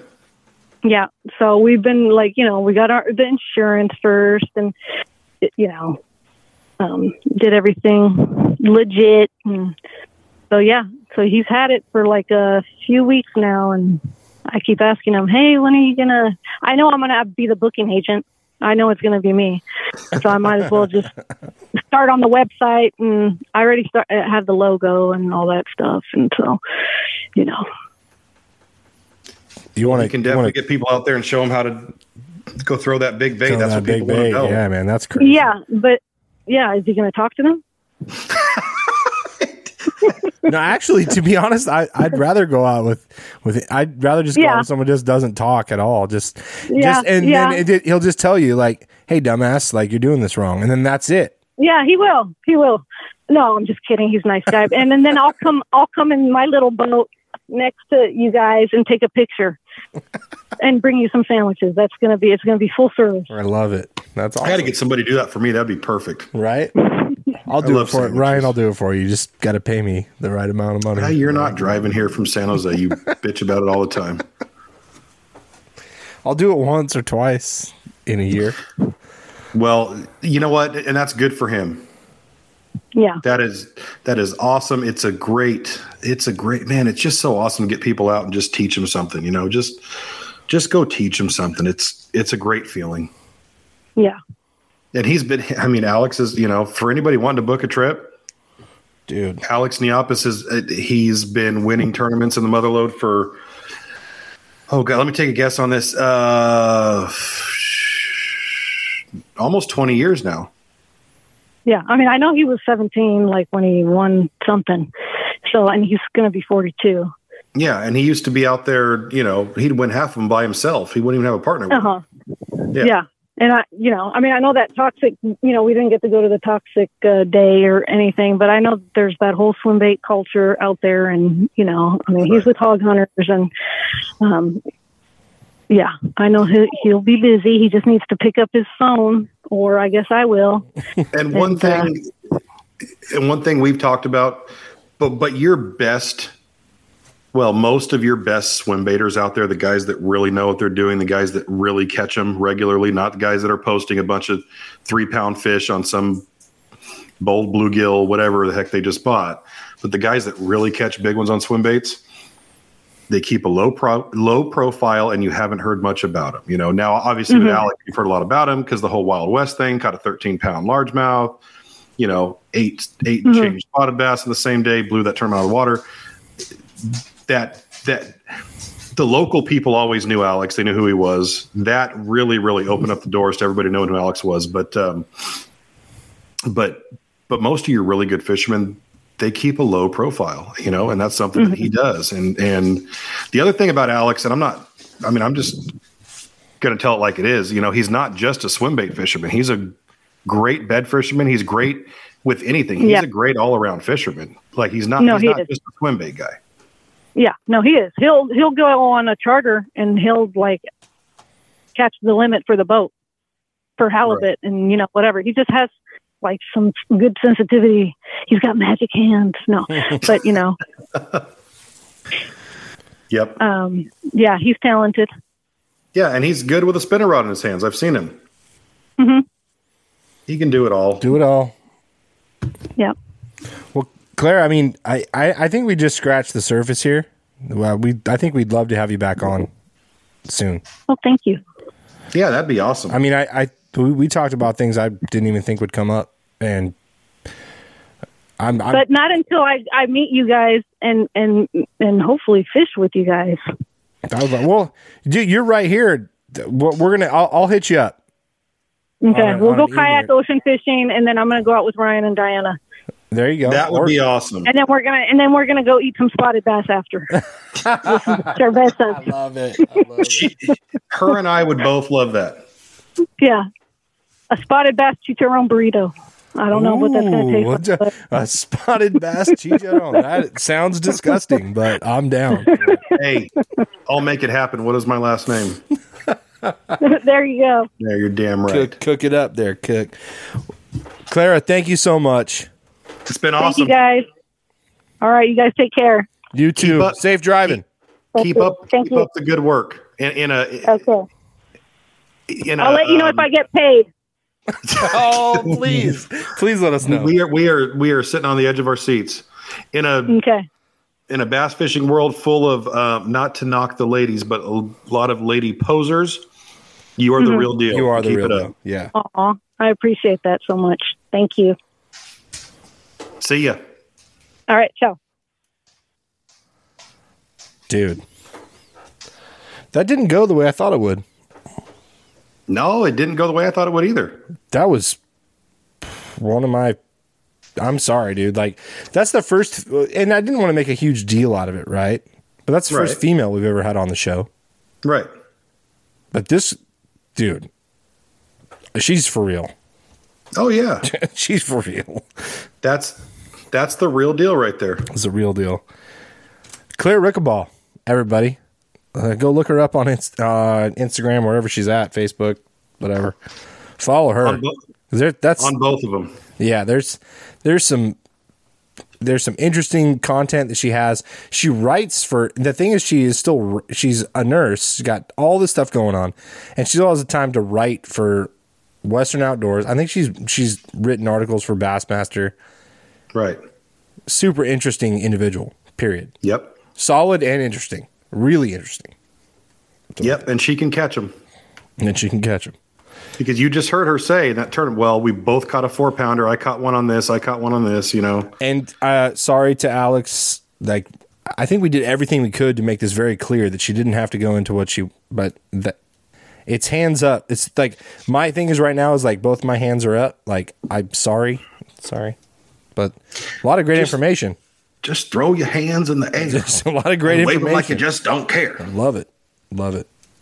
Brian Cook, who we got next? We got Mr. J.R. Wright going to give us an Oroville report. He spent the whole weekend up there with his family. He's a hammer up there in Northern California. He's a hammer everywhere. He's guiding up there, right, too? You know what? I don't know if he's still guiding. I mean, if somebody wanted to book a trip, I think he'd take you out. Yeah. You know, I'm not sure if he's still technically guiding or not. Well, guess what we can do? We can ask him.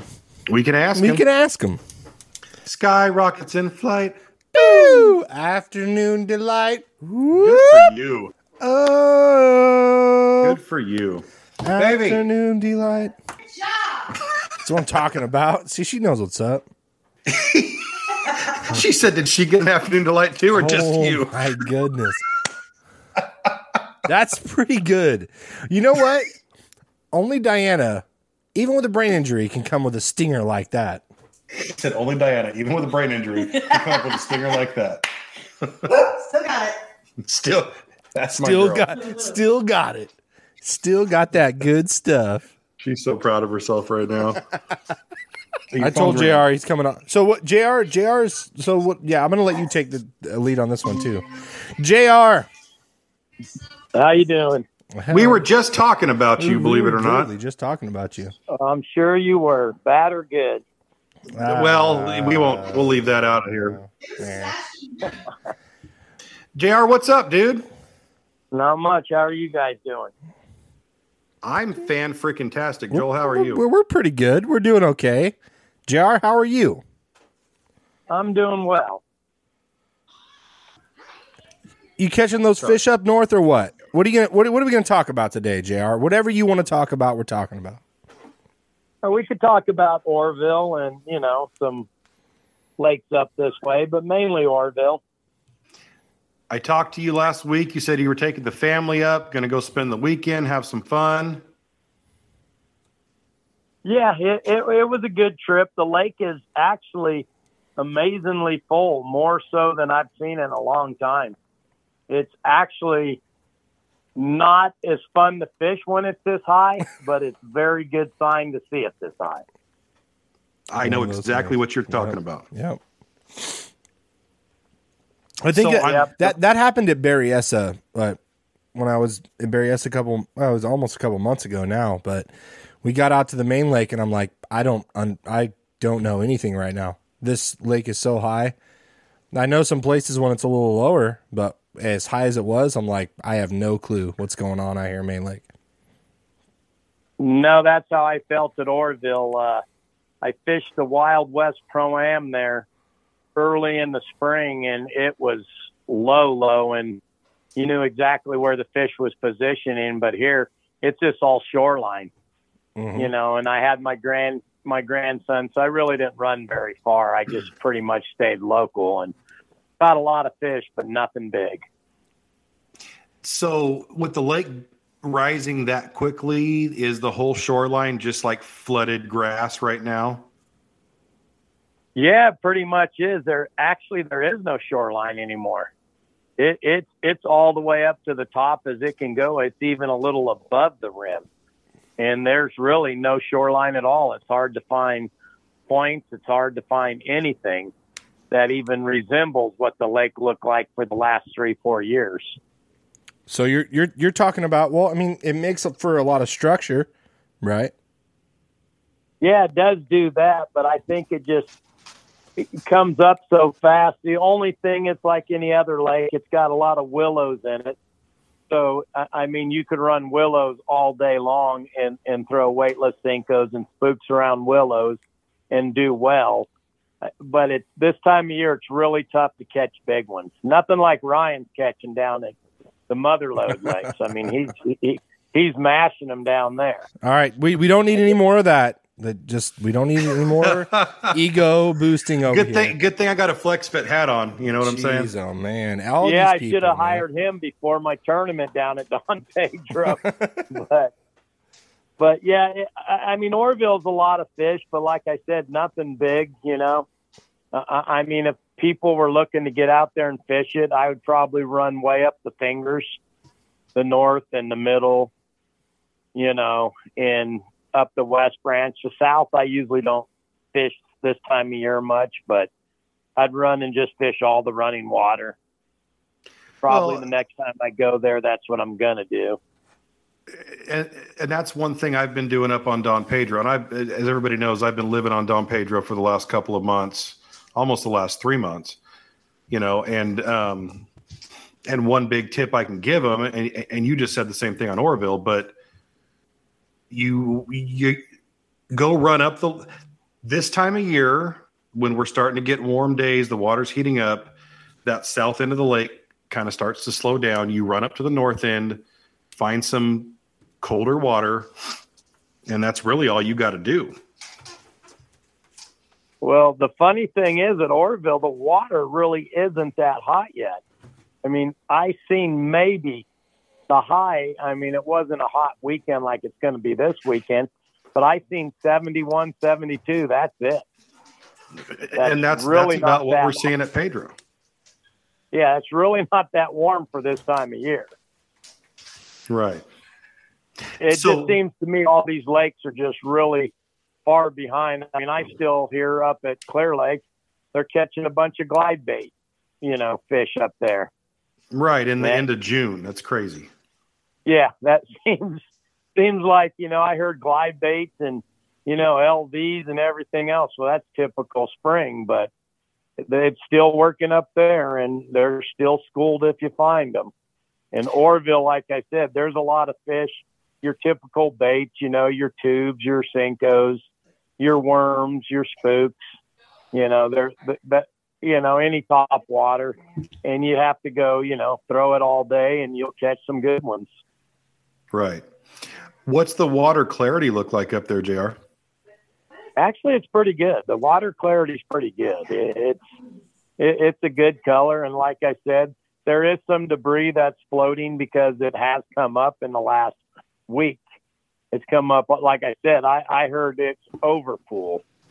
So like I said, it's incredible. I mean, I drove by a point that I've fished for 20 years and drove right past it looking for it because it was just a shoreline. So, and I want to hear your take on this because you've got a heck of a lot more experience on the water than I do. But obviously the water this year is great. Anytime we get the water as fishermen, we love that.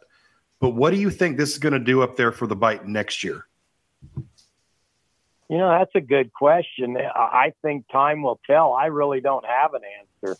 I mean, these lakes are going to be full. I don't fish Pedro a lot, so I don't know what kind of water hype you guys are getting. But, when I was down there, it seemed like the lake was in good shape, and the lakes are in good shape up here, even around my neck of the woods, these trout lakes. I mean, one of them was pretty close to empty a month ago, and I called on it, and they said, "Oh, don't worry, it'll fill up.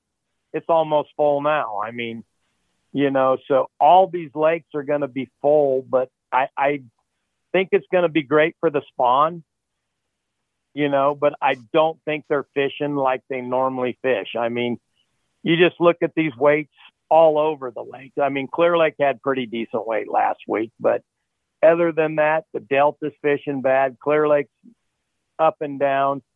Pedro, the weights, 15 pounds of one when I was there. But, that used to be just to get a check. Right, exactly. Okay. Like 7-8 years ago, yeah. Yeah, Maloney's. So I think what it's going to do for all these lakes, I think they're on a little bit of a setback, but in the long run, I think it's going to be phenomenal fishing here in the next couple of years. I think it's going to get back to the good old days.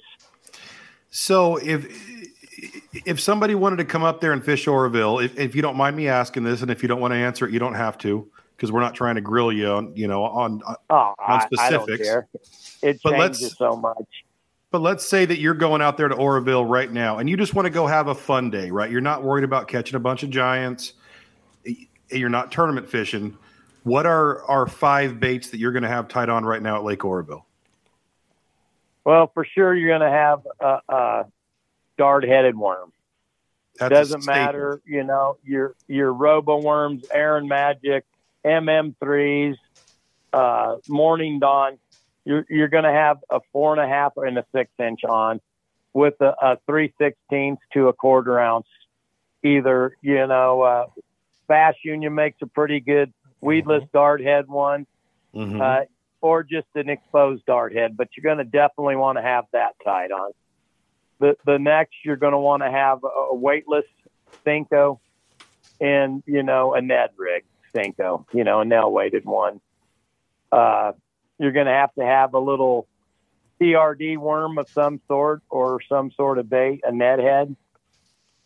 A drop shot. The funny thing is I cut my teeth on a drop shot at Oroville and used to do real well, but for some reason I went away for it, but it still works very effective up there. You're going to need a top water and pretty much, and you throw in a tube too. That's pretty much all you're going to need. Always throw in the tube. Always. Yeah. I like your style, JR. I like your style, bud. Well, what's funny that JR mentioned that there's some places are fishing really good. Millerton, which is was kicking out 17 pounds to win some tournaments not too long ago, right, Ryan?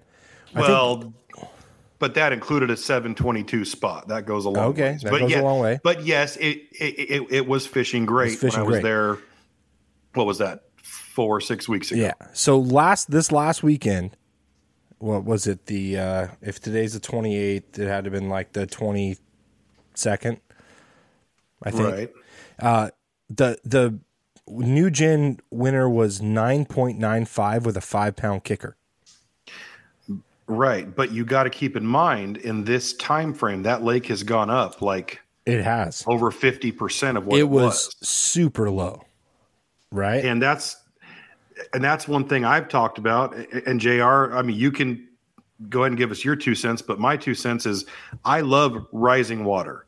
Right now, I'm loving Don Pedro because the water is rising steadily but slowly, maybe 6 inches a day, 4 to 6 inches a day. It's the perfect conditions. One thing I don't like, 2 things I don't like. One is falling water. I never like falling water, but I also don't like water that's rising 3 foot a day. Yeah. Right. I don't like those dramatic changes. I don't think the fish do either, and whenever you have, whether it's either side of it, the quick falling water or the very quickly rising water, I don't think either of those are ideal conditions. But that's reservoir fishing, though, right, JR? Yeah, that's exactly reservoir fishing, and Ryan knows as well as anybody. That's what honestly happened to Oroville. It came up, and it came up in a hurry, and it just scatters the fish. I mean, there's fish out in 50 feet, and there's fish in 1 foot. So it just scatters the fish. And like I said, this time of year, it's just really tough to go pattern any big ones. I mean, you'll run into some, and on top water, and you'll run into a good one on a worm or whatever else. But it's just really hard this time of year to pattern because now the lake's full. Mm-hmm. When the lake's down, you have way more structure. Now all that structure we had, it's in 150 feet, 160 feet deep. Right.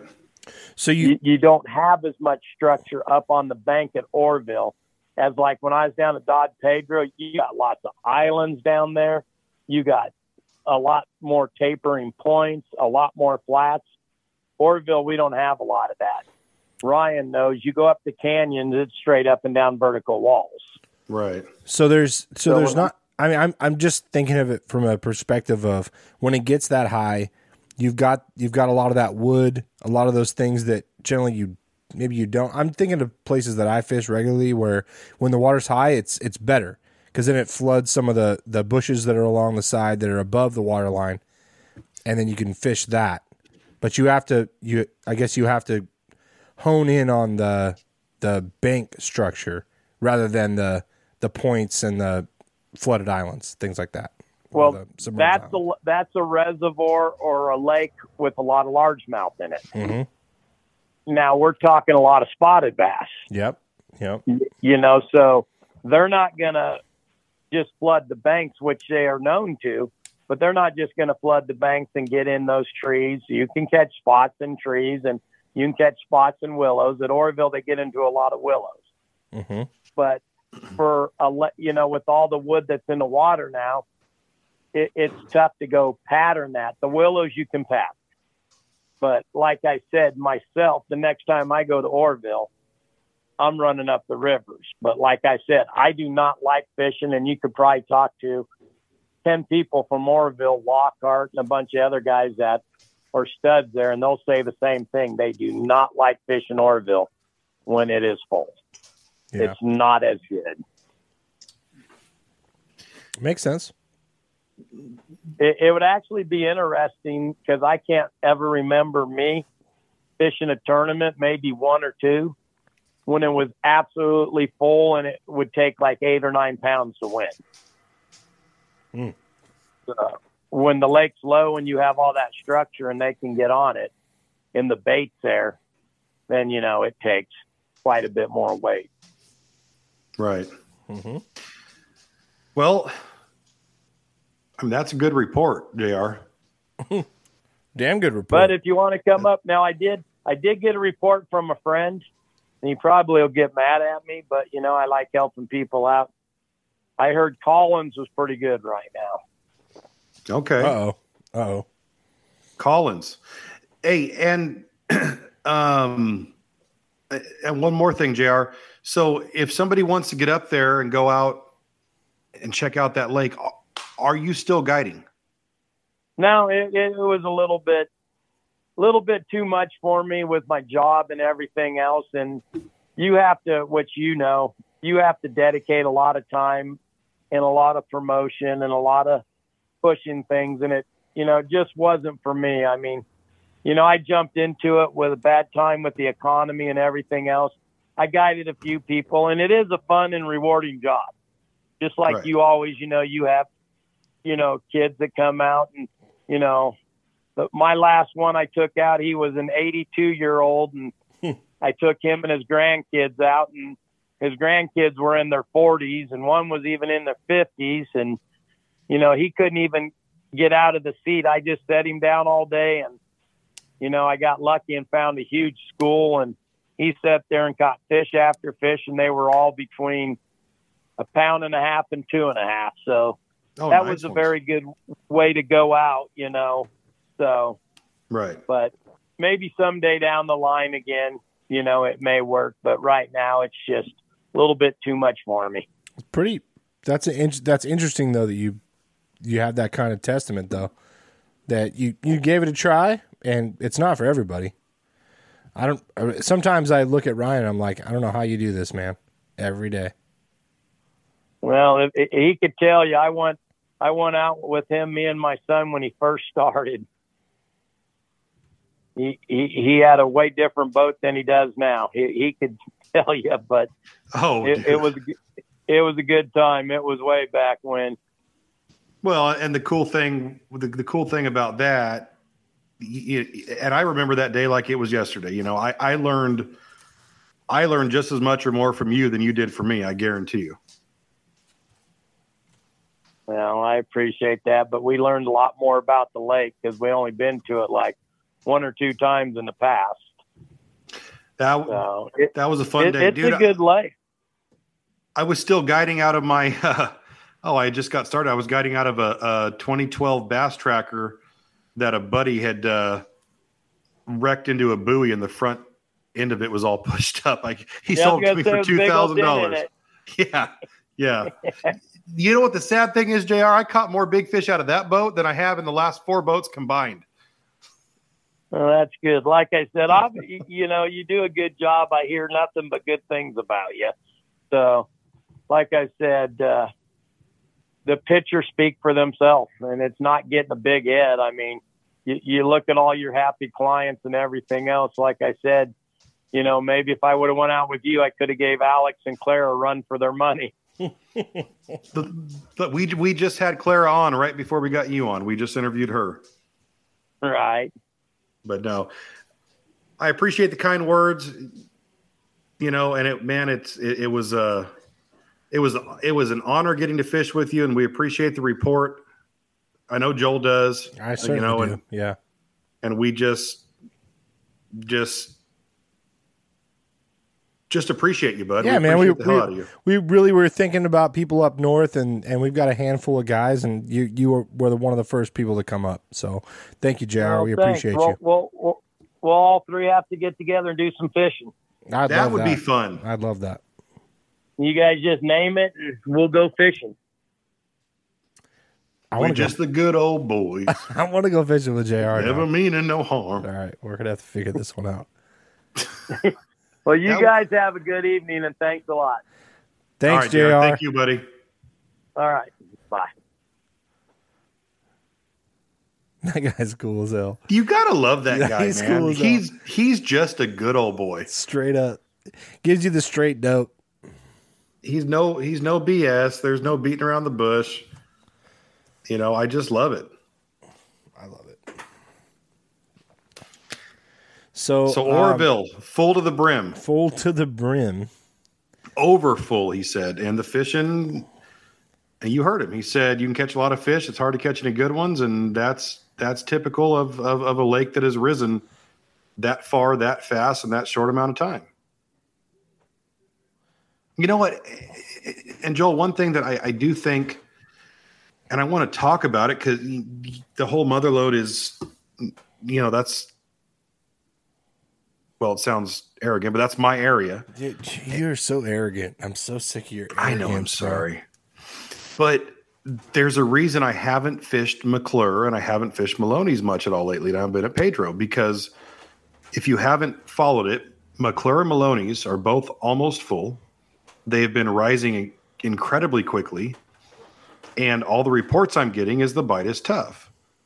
And the bite at Pedro obviously has been really good. I mean, really good for a long time now. And that lake has been slowly, steadily rising. It's the perfect conditions. And that's one thing we've talked about in the past. I love rising water. I don't like quickly rising water. I don't like falling water. And I mean, right now at Pedro, you got the perfect storm. It's just coming up slowly and surely, and it's perfect. But there's a reason McClure and Maloney's this time of year, which both should be on fire, are fishing a little bit tougher right now. I would think that, I mean, in my dumb brain, I would think that Maloney should be fishing really good, Right. but they don't like those drastic changes. They just don't. You know, I am stoked about the Ed Lacey being at McClure. I'm glad you changed it up. Was there a reason why it got changed up? So being Inquiring that we had to minds want to know, Ryan Cook. So being that we had to postpone it from this spring, obviously, with my wife and I not being home yet, and we had to push it to the fall. So traditionally, if you don't know how to target those deeper offshore fish in the fall on Don Pedro, which a lot of people don't, the bite gets really tough in the fall. One thing about Lake McClure in the fall, being that it's smaller and being that we usually have a couple of decent storms by November, and being that the water is usually on the rise at McClure by November, the bite usually is just good. It's just easy to catch fish. And I wanted to choose a location that the fishing was good at for the fall. Because, I mean, it's just obvious. If guys go out pre-fishing and they're not catching them, whether it's for charity or not, a lot of these guys aren't going to fish the tournament. And I think all of these guys, all of our boats can go to Lake McClure beginning of November, you know, and they're all going to feel like they have a shot at winning that tournament because they're all going to go out pre-fishing and catch a lot of fish, and it's going to be fun, you know. And as a tournament director who's throwing tournaments, you don't want a tough bite. It needs to be good fishing. And I think McClure November 4th is just like it has been the last 3 years. I think it's going to be really good fishing. I love it. I mean, if I'm going to go fish a tournament, I would rather catch fish and lose than struggle bus all day. Right. You know? And most guys would. Absolutely. I'm most guys. You're not most guys, Joel. You're so above and beyond. I love you. You are. I look up to you, bro. I look up to you. Wow. You don't got to be a dick about it. You can just I'm not even joking. I look up to you. I respect the shit out of you. Be a standard, regular human being without having to be, you know. I'm not being a dick. Low key dick. Wow. That's one of the nicest things you said to me all night. You know I love you. We did have some fun on Saturday, though. Oh, God, it was fun. That was a blast, man. I'm telling you, like, there's something about getting out on the ocean. If you don't get sick, there is something to say about. And we didn't talk about was the absolute shit show that the boat was. Oh, God, was it? Well, boy. Nick Cloutier, speaking of shit shows. Oh, Nick! No, he is not a shit show. I'm kidding with you, buddy. We're just talking about a different thing. Yeah, I am. Come on. All right, everyone knows Nick Cloutier is one of our favorite people ever to have on, and I literally sent him a text message because we were supposed to have your buddy Joey on. He didn't answer. Where's he at? Way to let Nick know he was second fiddle, Joel. What? Hold on. Wait. Yeah, I know. I didn't see that text till after I said yeah, and I was like, he really put me as the backup guy. The backup guy. Well, so I saw the before this, but you and him were out there swapping twisted teas together, and swapping twisted teas. That sounds dirty. And he bested you with the big fish. So we wanted to go with him, but we'll take the second place guy. We'll take second. I'm used to second place. Second place.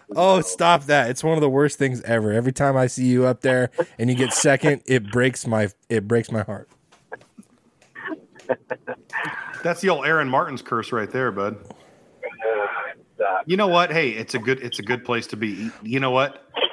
It's better than third or fourth. Yeah, it's not bad. The first one hurt. The second one, you're like, the third one, you're like, It just slowly becomes like the normal. Yeah. You cry the first few times, but after the third time, you're just like, wonder how much I get for second. Dude, and literally, I text you 15 minutes ago, and you're on the show now. As we're finished. I'm at work. I literally just got into my truck. See, this is why, and people ask me like, you really like Nick. I'm like, I love Nick. Nick's one of my favorite people that I've ever had on this podcast and will continue to be, because you always come through. You come through in the clutch. I'm a man of my word. That's right. I'll give you that. That's right. Man, Nick, if only you could hear what he was saying about you 5 minutes ago. Oh, wow. I know. That's good. All because I took him out to Clear Lake and he didn't catch none. Well, hey, you caught what, like an 8 that day? I mean, what was that bait you were throwing? That like glide bait, wake bait thing? I was throwing a jerk bait all day. You had a jerk bait. No. Oh, I was throwing I caught that good one on the TK. There it is. That's the one. Yeah. And you were like, what the hell is that thing? And then you proceeded to catch like an 8 that day. And then we had bologna sandwiches. Right in front of Zach's trolling motor too. Yeah. It was right before we got to Zach. And you caught that big one and then went over there and he's like, I'm catching crappie. And then he gave us bologna sandwiches. It was one of my favorite days ever. Yeah. He's over there pre-fishing for a pro-am and he's over there playing with crappie. Yeah. Yeah. And eating bologna sandwiches and making bologna sandwiches for strangers. And then he's like, oh, I haven't caught nothing. And then he weighs 20 pounds the next day. And that day, though, honestly, I got to see one of the strangest things I've ever seen, and it's one of my favorite Clear Lake stories, is the dude that was cooking the duck egg in the beer can. Yeah. That was with Clear Lake water. With Clear Lake water. Dude, those tweakers are some amazing human beings. Dude, they are industrious. They make it work. They make it work. God, that's one way to put it. Found some duck eggs out of tin cans. Oh, whole lake full of water. Let's make some dinner. You know what I mean? Dude, they were pumped. All the people around him were pumped. Like, he was the deal. I don't think I've ever gone by that bank and not seen a person with a shirt on. You know what I mean? That was the other thing. Everybody had no shirts on. It was the no shirt crew. Right. Even the next day I went back there and there were still people with no shirts on. They blend in, though. Like, you have to really look for them because they're just like laying there with no shirts on. Shirts like are those overrated. I Spy books back in the day. Remember those? The I Spy. I Spy. The I Spy a man with no shirt hiding in the rock. Yes. There's like 6 of them, but you really got to look. If you really look, though, it's hard to find the other ones, though, because you can see the easy ones, but you can't find the hard ones. One of them will like roll over or something like that. And you're like, oh, there's another one. Jesus. All right, Nick, that was a great intro for you, Nick. We just want to know a little bit about what's going on in the Delta. We don't need baits. We want to know about water temps and clarity and kind of what's going on, because this has been one of the weirdest years for the Delta in a long time, I think. Yeah, it's horrible. It's been horrible. Absolutely horrible. Well, we had all that high water, and the last time we had a high water year, the fishing was really good, like extremely good, which was, I was pumped that we were getting all this rain. I'm like, oh, dude, it's gonna flush the system. We're gonna do the high water, running the banks with chatterbaits, catching 30 pounds. I was all excited. That's just not the case. I mean, it's hard to pinpoint what exactly the issue is. The sea lions, and you're going to hear that from everybody. The sea lions. But I mean, they're doing work, and they're getting bigger. They're not scared of people. They've adapted very well to the system, and they know where these fish are. I'll tell you what, them sea lions, they're really smart. They've really adapted this river system and how to corral these fish. They know when they're going to be there. It's crazy. It's almost like right now, I don't know. We went out the other day. I didn't see one, and I'm not sure if it's just because the water temps kind of are up in the 70s that they don't like that. But it's just crazy. I mean, during the spawn, they absolutely wiped out a lot of the older population. And that hurts because those are all the ones with the good genes. Mm-hmm. Yeah. And it takes them so long to get that big. And they just rip them apart to pieces. I think that has a huge play in it. a lot of the big flats, first of like the Big Break, Frank, they were almost like deserted. Like there was barely any signs of life which earlier in the year, those are great places to be. Yeah. And I don't know what's happened. I think the fluctuation of water that's coming in is kind of repositioning these fish differently than what people are used to. Are they going back into deeper pockets, more inaccessible places? It's hard to say. I mean, there's certain parts of the river that are holding fish, but they're not in their normal places. Like you should be able to flip hydrilla right now and smash them pretty good, and they're just not in the grass, which is very strange. Because I love to flip the hydrilla. You know, I'll catch good bags doing that, especially this time of the year. Yeah, and then just getting bit, you know, here and there when it should be like go down a stretch that I know very well and catch a bunch and good ones. So yeah, I mean, even the top water, I mean, it's just weird, dude. I mean, I hope it's just a high water phase. You know, when the high water came, it just hit them at the wrong time. And hopefully next year, you know, something happens. But I mean, even spawner, I haven't even really seen that many big spawners when I was out fishing tournaments in the beginning of the year. So, and for anybody who doesn't know, like one here, one there. For anybody who doesn't know, Nick's out there as much as anybody. Like you're out there a lot. And I try. Honestly, I have more fun fishing the lakes now than I do going 10 minutes down the road. Well, but you spend plenty of time there, and you're not the only person that said this exact same thing. Yeah, we talked to Juan not too long ago. I talk to people regularly that fish the Delta that are reasonably good anglers. I'm an angler. Just out here angling. But talking about. I'm talking about. He knows what boom, baby. But you're not the only one to say this. So it's, I don't know. It kind of freaky. It's just not fun anymore. You know what I mean? Yeah. Like I literally, I can go to Big Break. I can go to Russo's, Holland Track. I don't even care to go because it's not. It's frustrating. Oh shit! Welcome to my life. Welcome to my life since I started fishing the Delta. What? Every single time ever? I mean, look at the weight. Look what it's taking to win. Yeah. Nothing. The Wednesday nighters are a pretty key indicator of that because generally those should be pretty consistent 20-pound bags. It's evening on the Delta in June. Especially in the summer months in the evening. Yeah. You know what I mean? Like when me and Joey went out, I didn't catch that many. To be honest with you, I only caught a few, but I was getting blow up, but they just were not. They just were just playing with it. You know what I mean? They weren't being real aggressive, and I only had a short time period to do anything. But yeah, it's just I don't know what's going on out there. I wish I had an explanation to what's happening, but I mean, to catch a 7-8 pounder right now, that's not easy, like at all. To catch a 3-pounder, it's not easy. I was out with a guy in 5 fish. It's not even easy.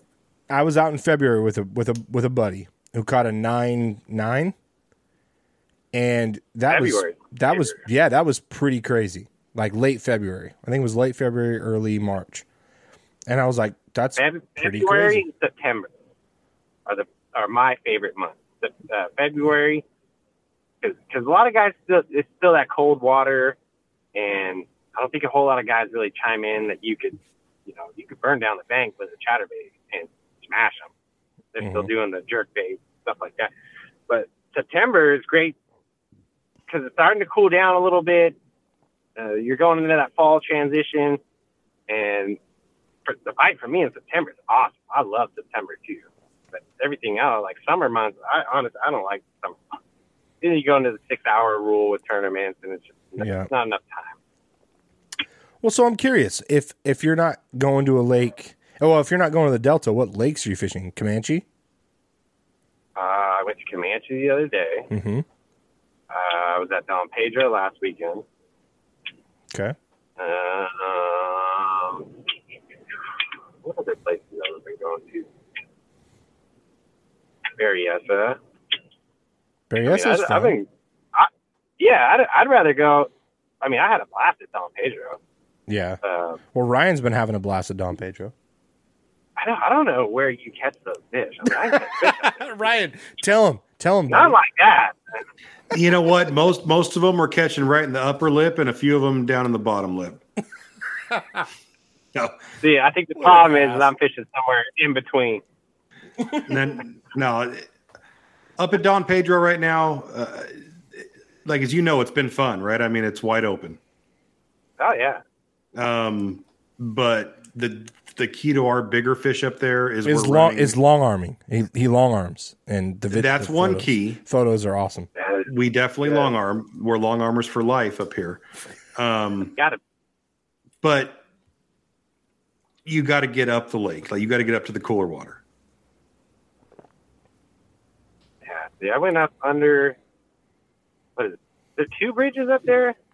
There's the 49 bridge, and you got the Moccasin bridge. The first bridge on the right, those little flat points or whatever that come off right there. I was catching them over there pretty good. No big ones, but having a good time. So it's all I'm after now. Just a good time. Oh, he's blowing your water up now, and we had you on here for Delta, and now you're blowing up Don Pedro water. Wow. Let's blow it up. Wow. Exact place to go. Boom, boom, pow. No. Well, we weren't going to do this, but I want to give you. Did you watch Austin? I'm sure you watched Austin Bonjour's video, right? Yeah. Do you? And you haven't posted anything. Do you want to say anything about it? If you don't worry about it. No, I'm not going to comment on what's happening. It's just kind of too sketchy to do that.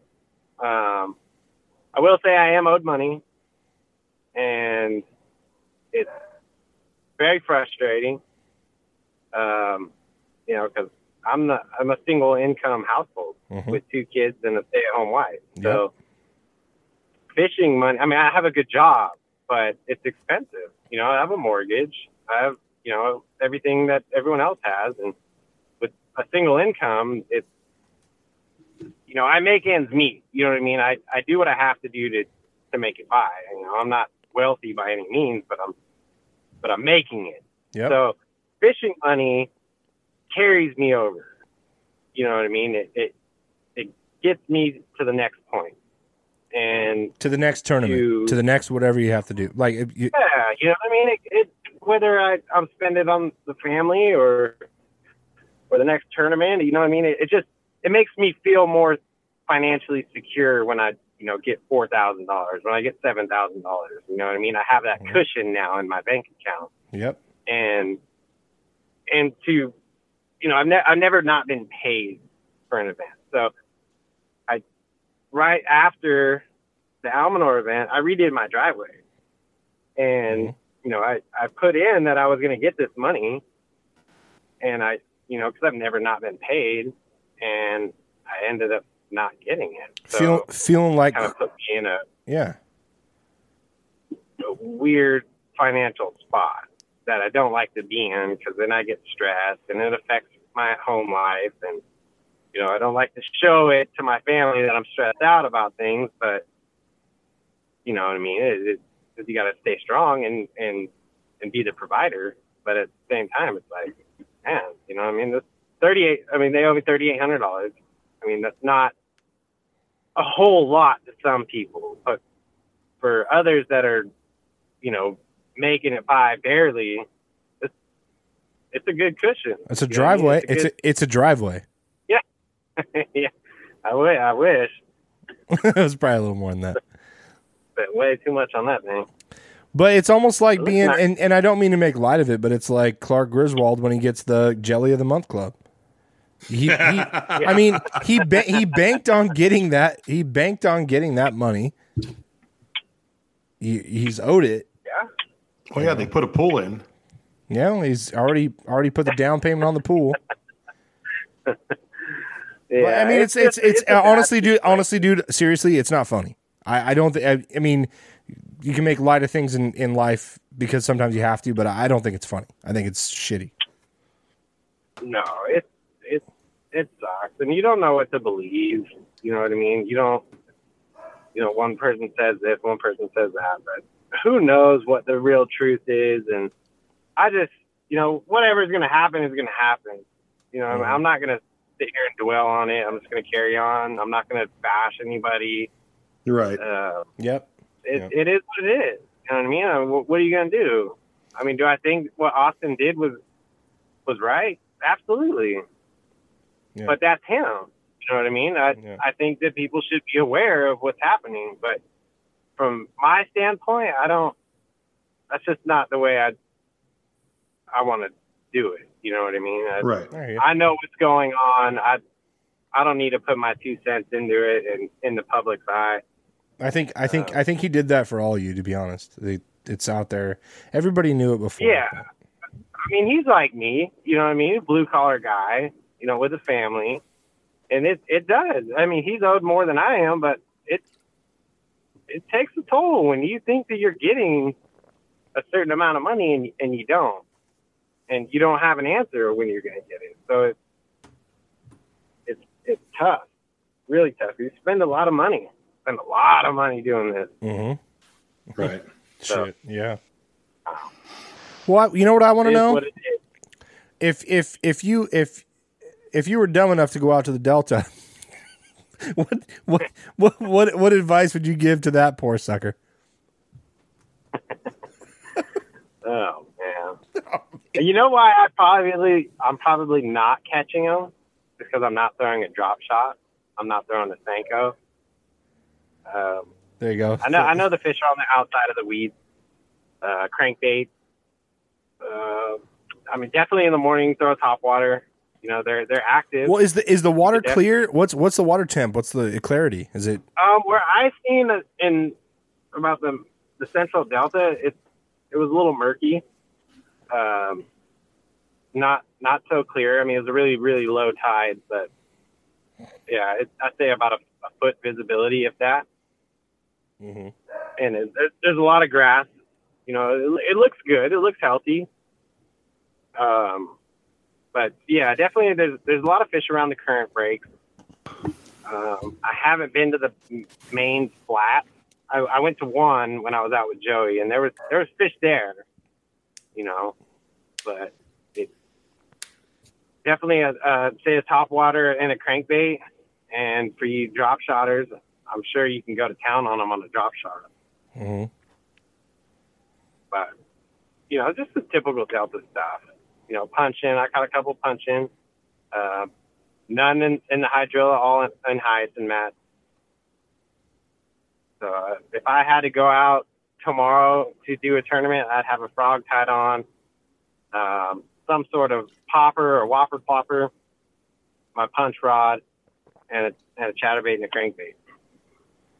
And just move. You got to move around. You have to. Got to stay ahead of those sea lions. Yeah. Well, that's the other thing. You might as well drive around and go find them things. Because honestly, if you're fishing an area and there's sea lions around, there's fish around.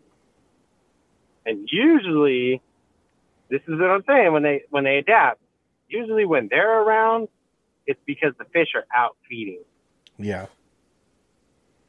And I may sound stupid saying this, but I think they're this smart. They're like the birds now. Like if you find them, you're in the right spot because the fish are there. They know in these areas. Shit. Residential sea lions, I'll call it that. Residential sea lions to a certain area know when these bass are going to feed. Call me crazy, but no, it makes total sense. It makes sense. Coming out of the grass.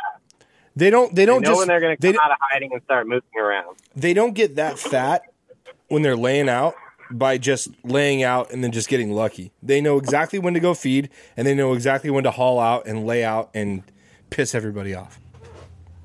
Yeah, they know where the fish are. They know when they're going to come out. I mean, yeah, you might see some just roaming up and down the bank, but I'm saying those residential sea lions that you always see in the same area, they have got that area dialed in. Right. Shit.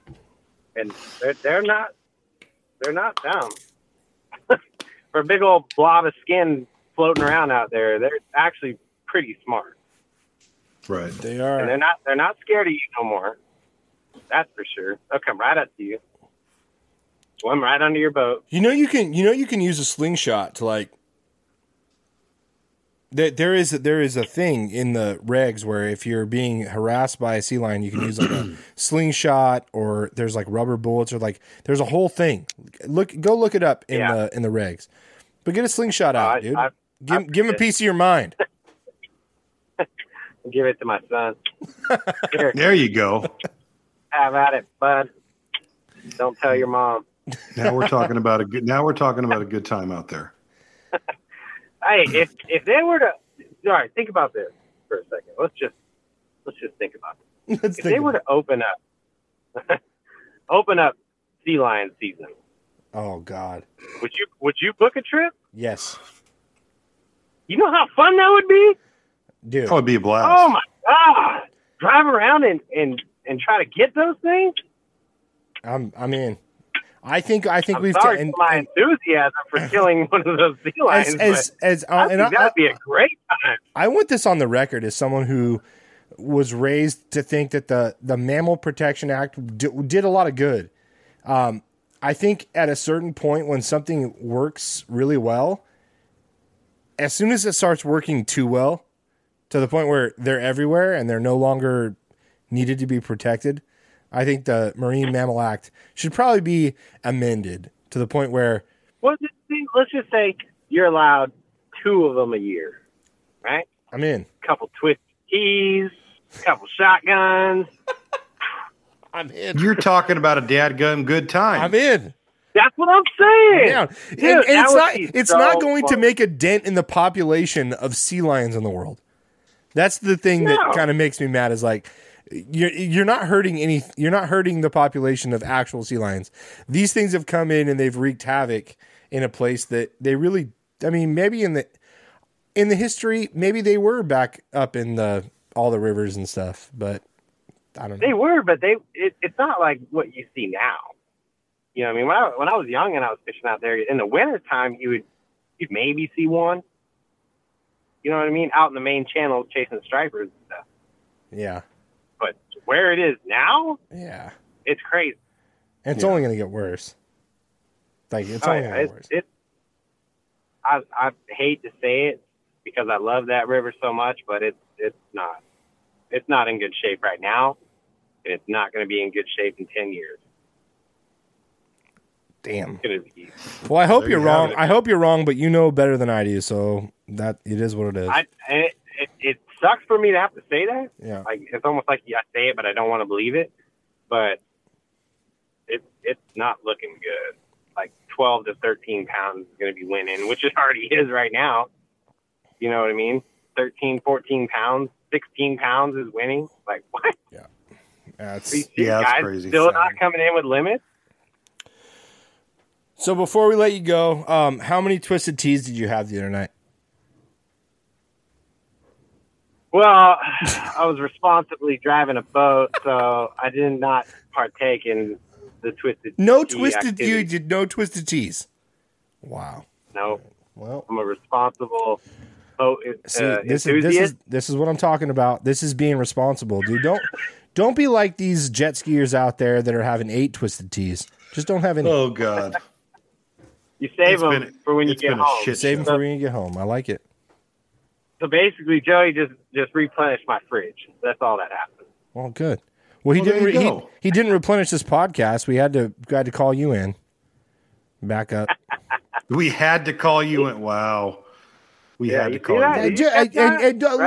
You know what's funny? Ryan's trying to egg this on. Me and him talked about this. No, hold on. Earlier in the week, I was like, let's have Nick on. He's like, well, what about Joey Skim? I'm like, either of them are awesome. Well, I'll just talk to Joey. And that's who we talked to. And sorry, It didn't He's work got out that shit way. coming out of his ears. He's so I hope Joey listens to this because he says that I'm the hardest person to get a hold of. Dude, pretty easy tonight. Worked out pretty well for everybody, I think. Hey, brother, dude, we really do love you here. You're TBR royalty, so thank you. I appreciate it, fellas, and I'm always love coming in and talking to you guys. We both appreciate it very much, buddy. I've been trying to just keep quiet, let you and Joel do your thing here. He ran quiet. He ran the other 2 interviews, and I kind of sat back, so it was my turn. It's because I brought up Don Pedro. Yeah, dude, you can talk about Don Pedro all you want. You blew out all his spots, dude. He's done. He's like, damn it, he really said it underneath the bridge. Just put him out of business. One thing you learn on my boat, we don't fish spots, we fish patterns. There's a reason for it. There we go. Look out. We fish patterns. You talk about spots all you want there, Nancy Pants. Not you, Nick, Joel. I didn't talk about spots. He did. What are you trying to do here? You see what he's doing, Nick? You see that? He's indirectly saying he is. He knows what he's doing. All right, brother. We'll let you go. Hey, love to the family. Right on, guys. Appreciate it, man. All right, buddy. Thank you. Later. I love that guy. Always a super solid individual there, so Joel. It's so much fun to talk to him, and he's like so real. Honestly, like he'll just give it to you straight. I love that. Well, yeah, that was an incredibly depressing yet honest report on the Delta. Well, I mean, it is happening. This is happening. Dude, every time I go, I see, and I don't go that often. The thing is, it's crazy is I don't go that often, every couple months, but every single time I go, every couple months, I see more and more of them, and I'm not out there that much. Right. So it's like every time I go out, it's one. When I first went out, it was one. Couple 4 years ago, right? And it was like one. You would see 1 or 2, and then it's 2 or 3. Now it's like 4. It's like every place you go, you see them. Right. They're everywhere. Well, I grew up on that Delta, right? I grew up striper fishing that Delta. That's what we did when I was a kid, and it was the same thing. You might run into 2 a day, maybe. And that's trolling for stripers. That's covering a lot of water. And you go up there now, I mean, you might see a dozen a day easily. It's just a completely different ballgame. Mm-hmm. It's the same principle as why we don't see deer on our lakes anymore. I mean, when I first started guiding 4.5, 5 years ago, I mean, we could go to New Maloney's and we'd see 40 deer a day. You'd go to Don Pedro, you'd see, 10 to 20 deer a day. Same with McClure. Now I can literally count on one hand the amount of deer I've seen in the last month up there. Mm-hmm. Being out there, 3, 4, 5 days a week. Because predators are good. We want more predators. Always. Right. And that's the problem our state is in. And our country's in. There's predators in a lot of different ways. And if anybody's reading between the lines, we're kind of giving predators a pass in a lot of different ways. Yeah. That's if you read Absolutely. between the lines there. Groomers. Groomers. Yep. No. What? Preach. We're done here. Preach, brother. We're done here. That was a great podcast. Joey just hit me up. He was riding horse with his kids. Totally understand. We told him we were talking shit, and he's not real happy about that. But we love Joey Skim. We're gonna have him on. He'll get over it. Yeah, he'll be fine, and we'll have him on again. And we do love that guy, though. We do. We love both those guys. That was fun. Good episode. That was fun. I love these like every other 2-week marathons that we do. It's fun. I'm a fan. I'm a fan. I hope you all are fans. We love you guys. Thanks for listening. And tell a friend, right? We're out. Bye, Rion. Bye, Joel. Don't touch it! I was at about 6. You don't want to see me go to 10.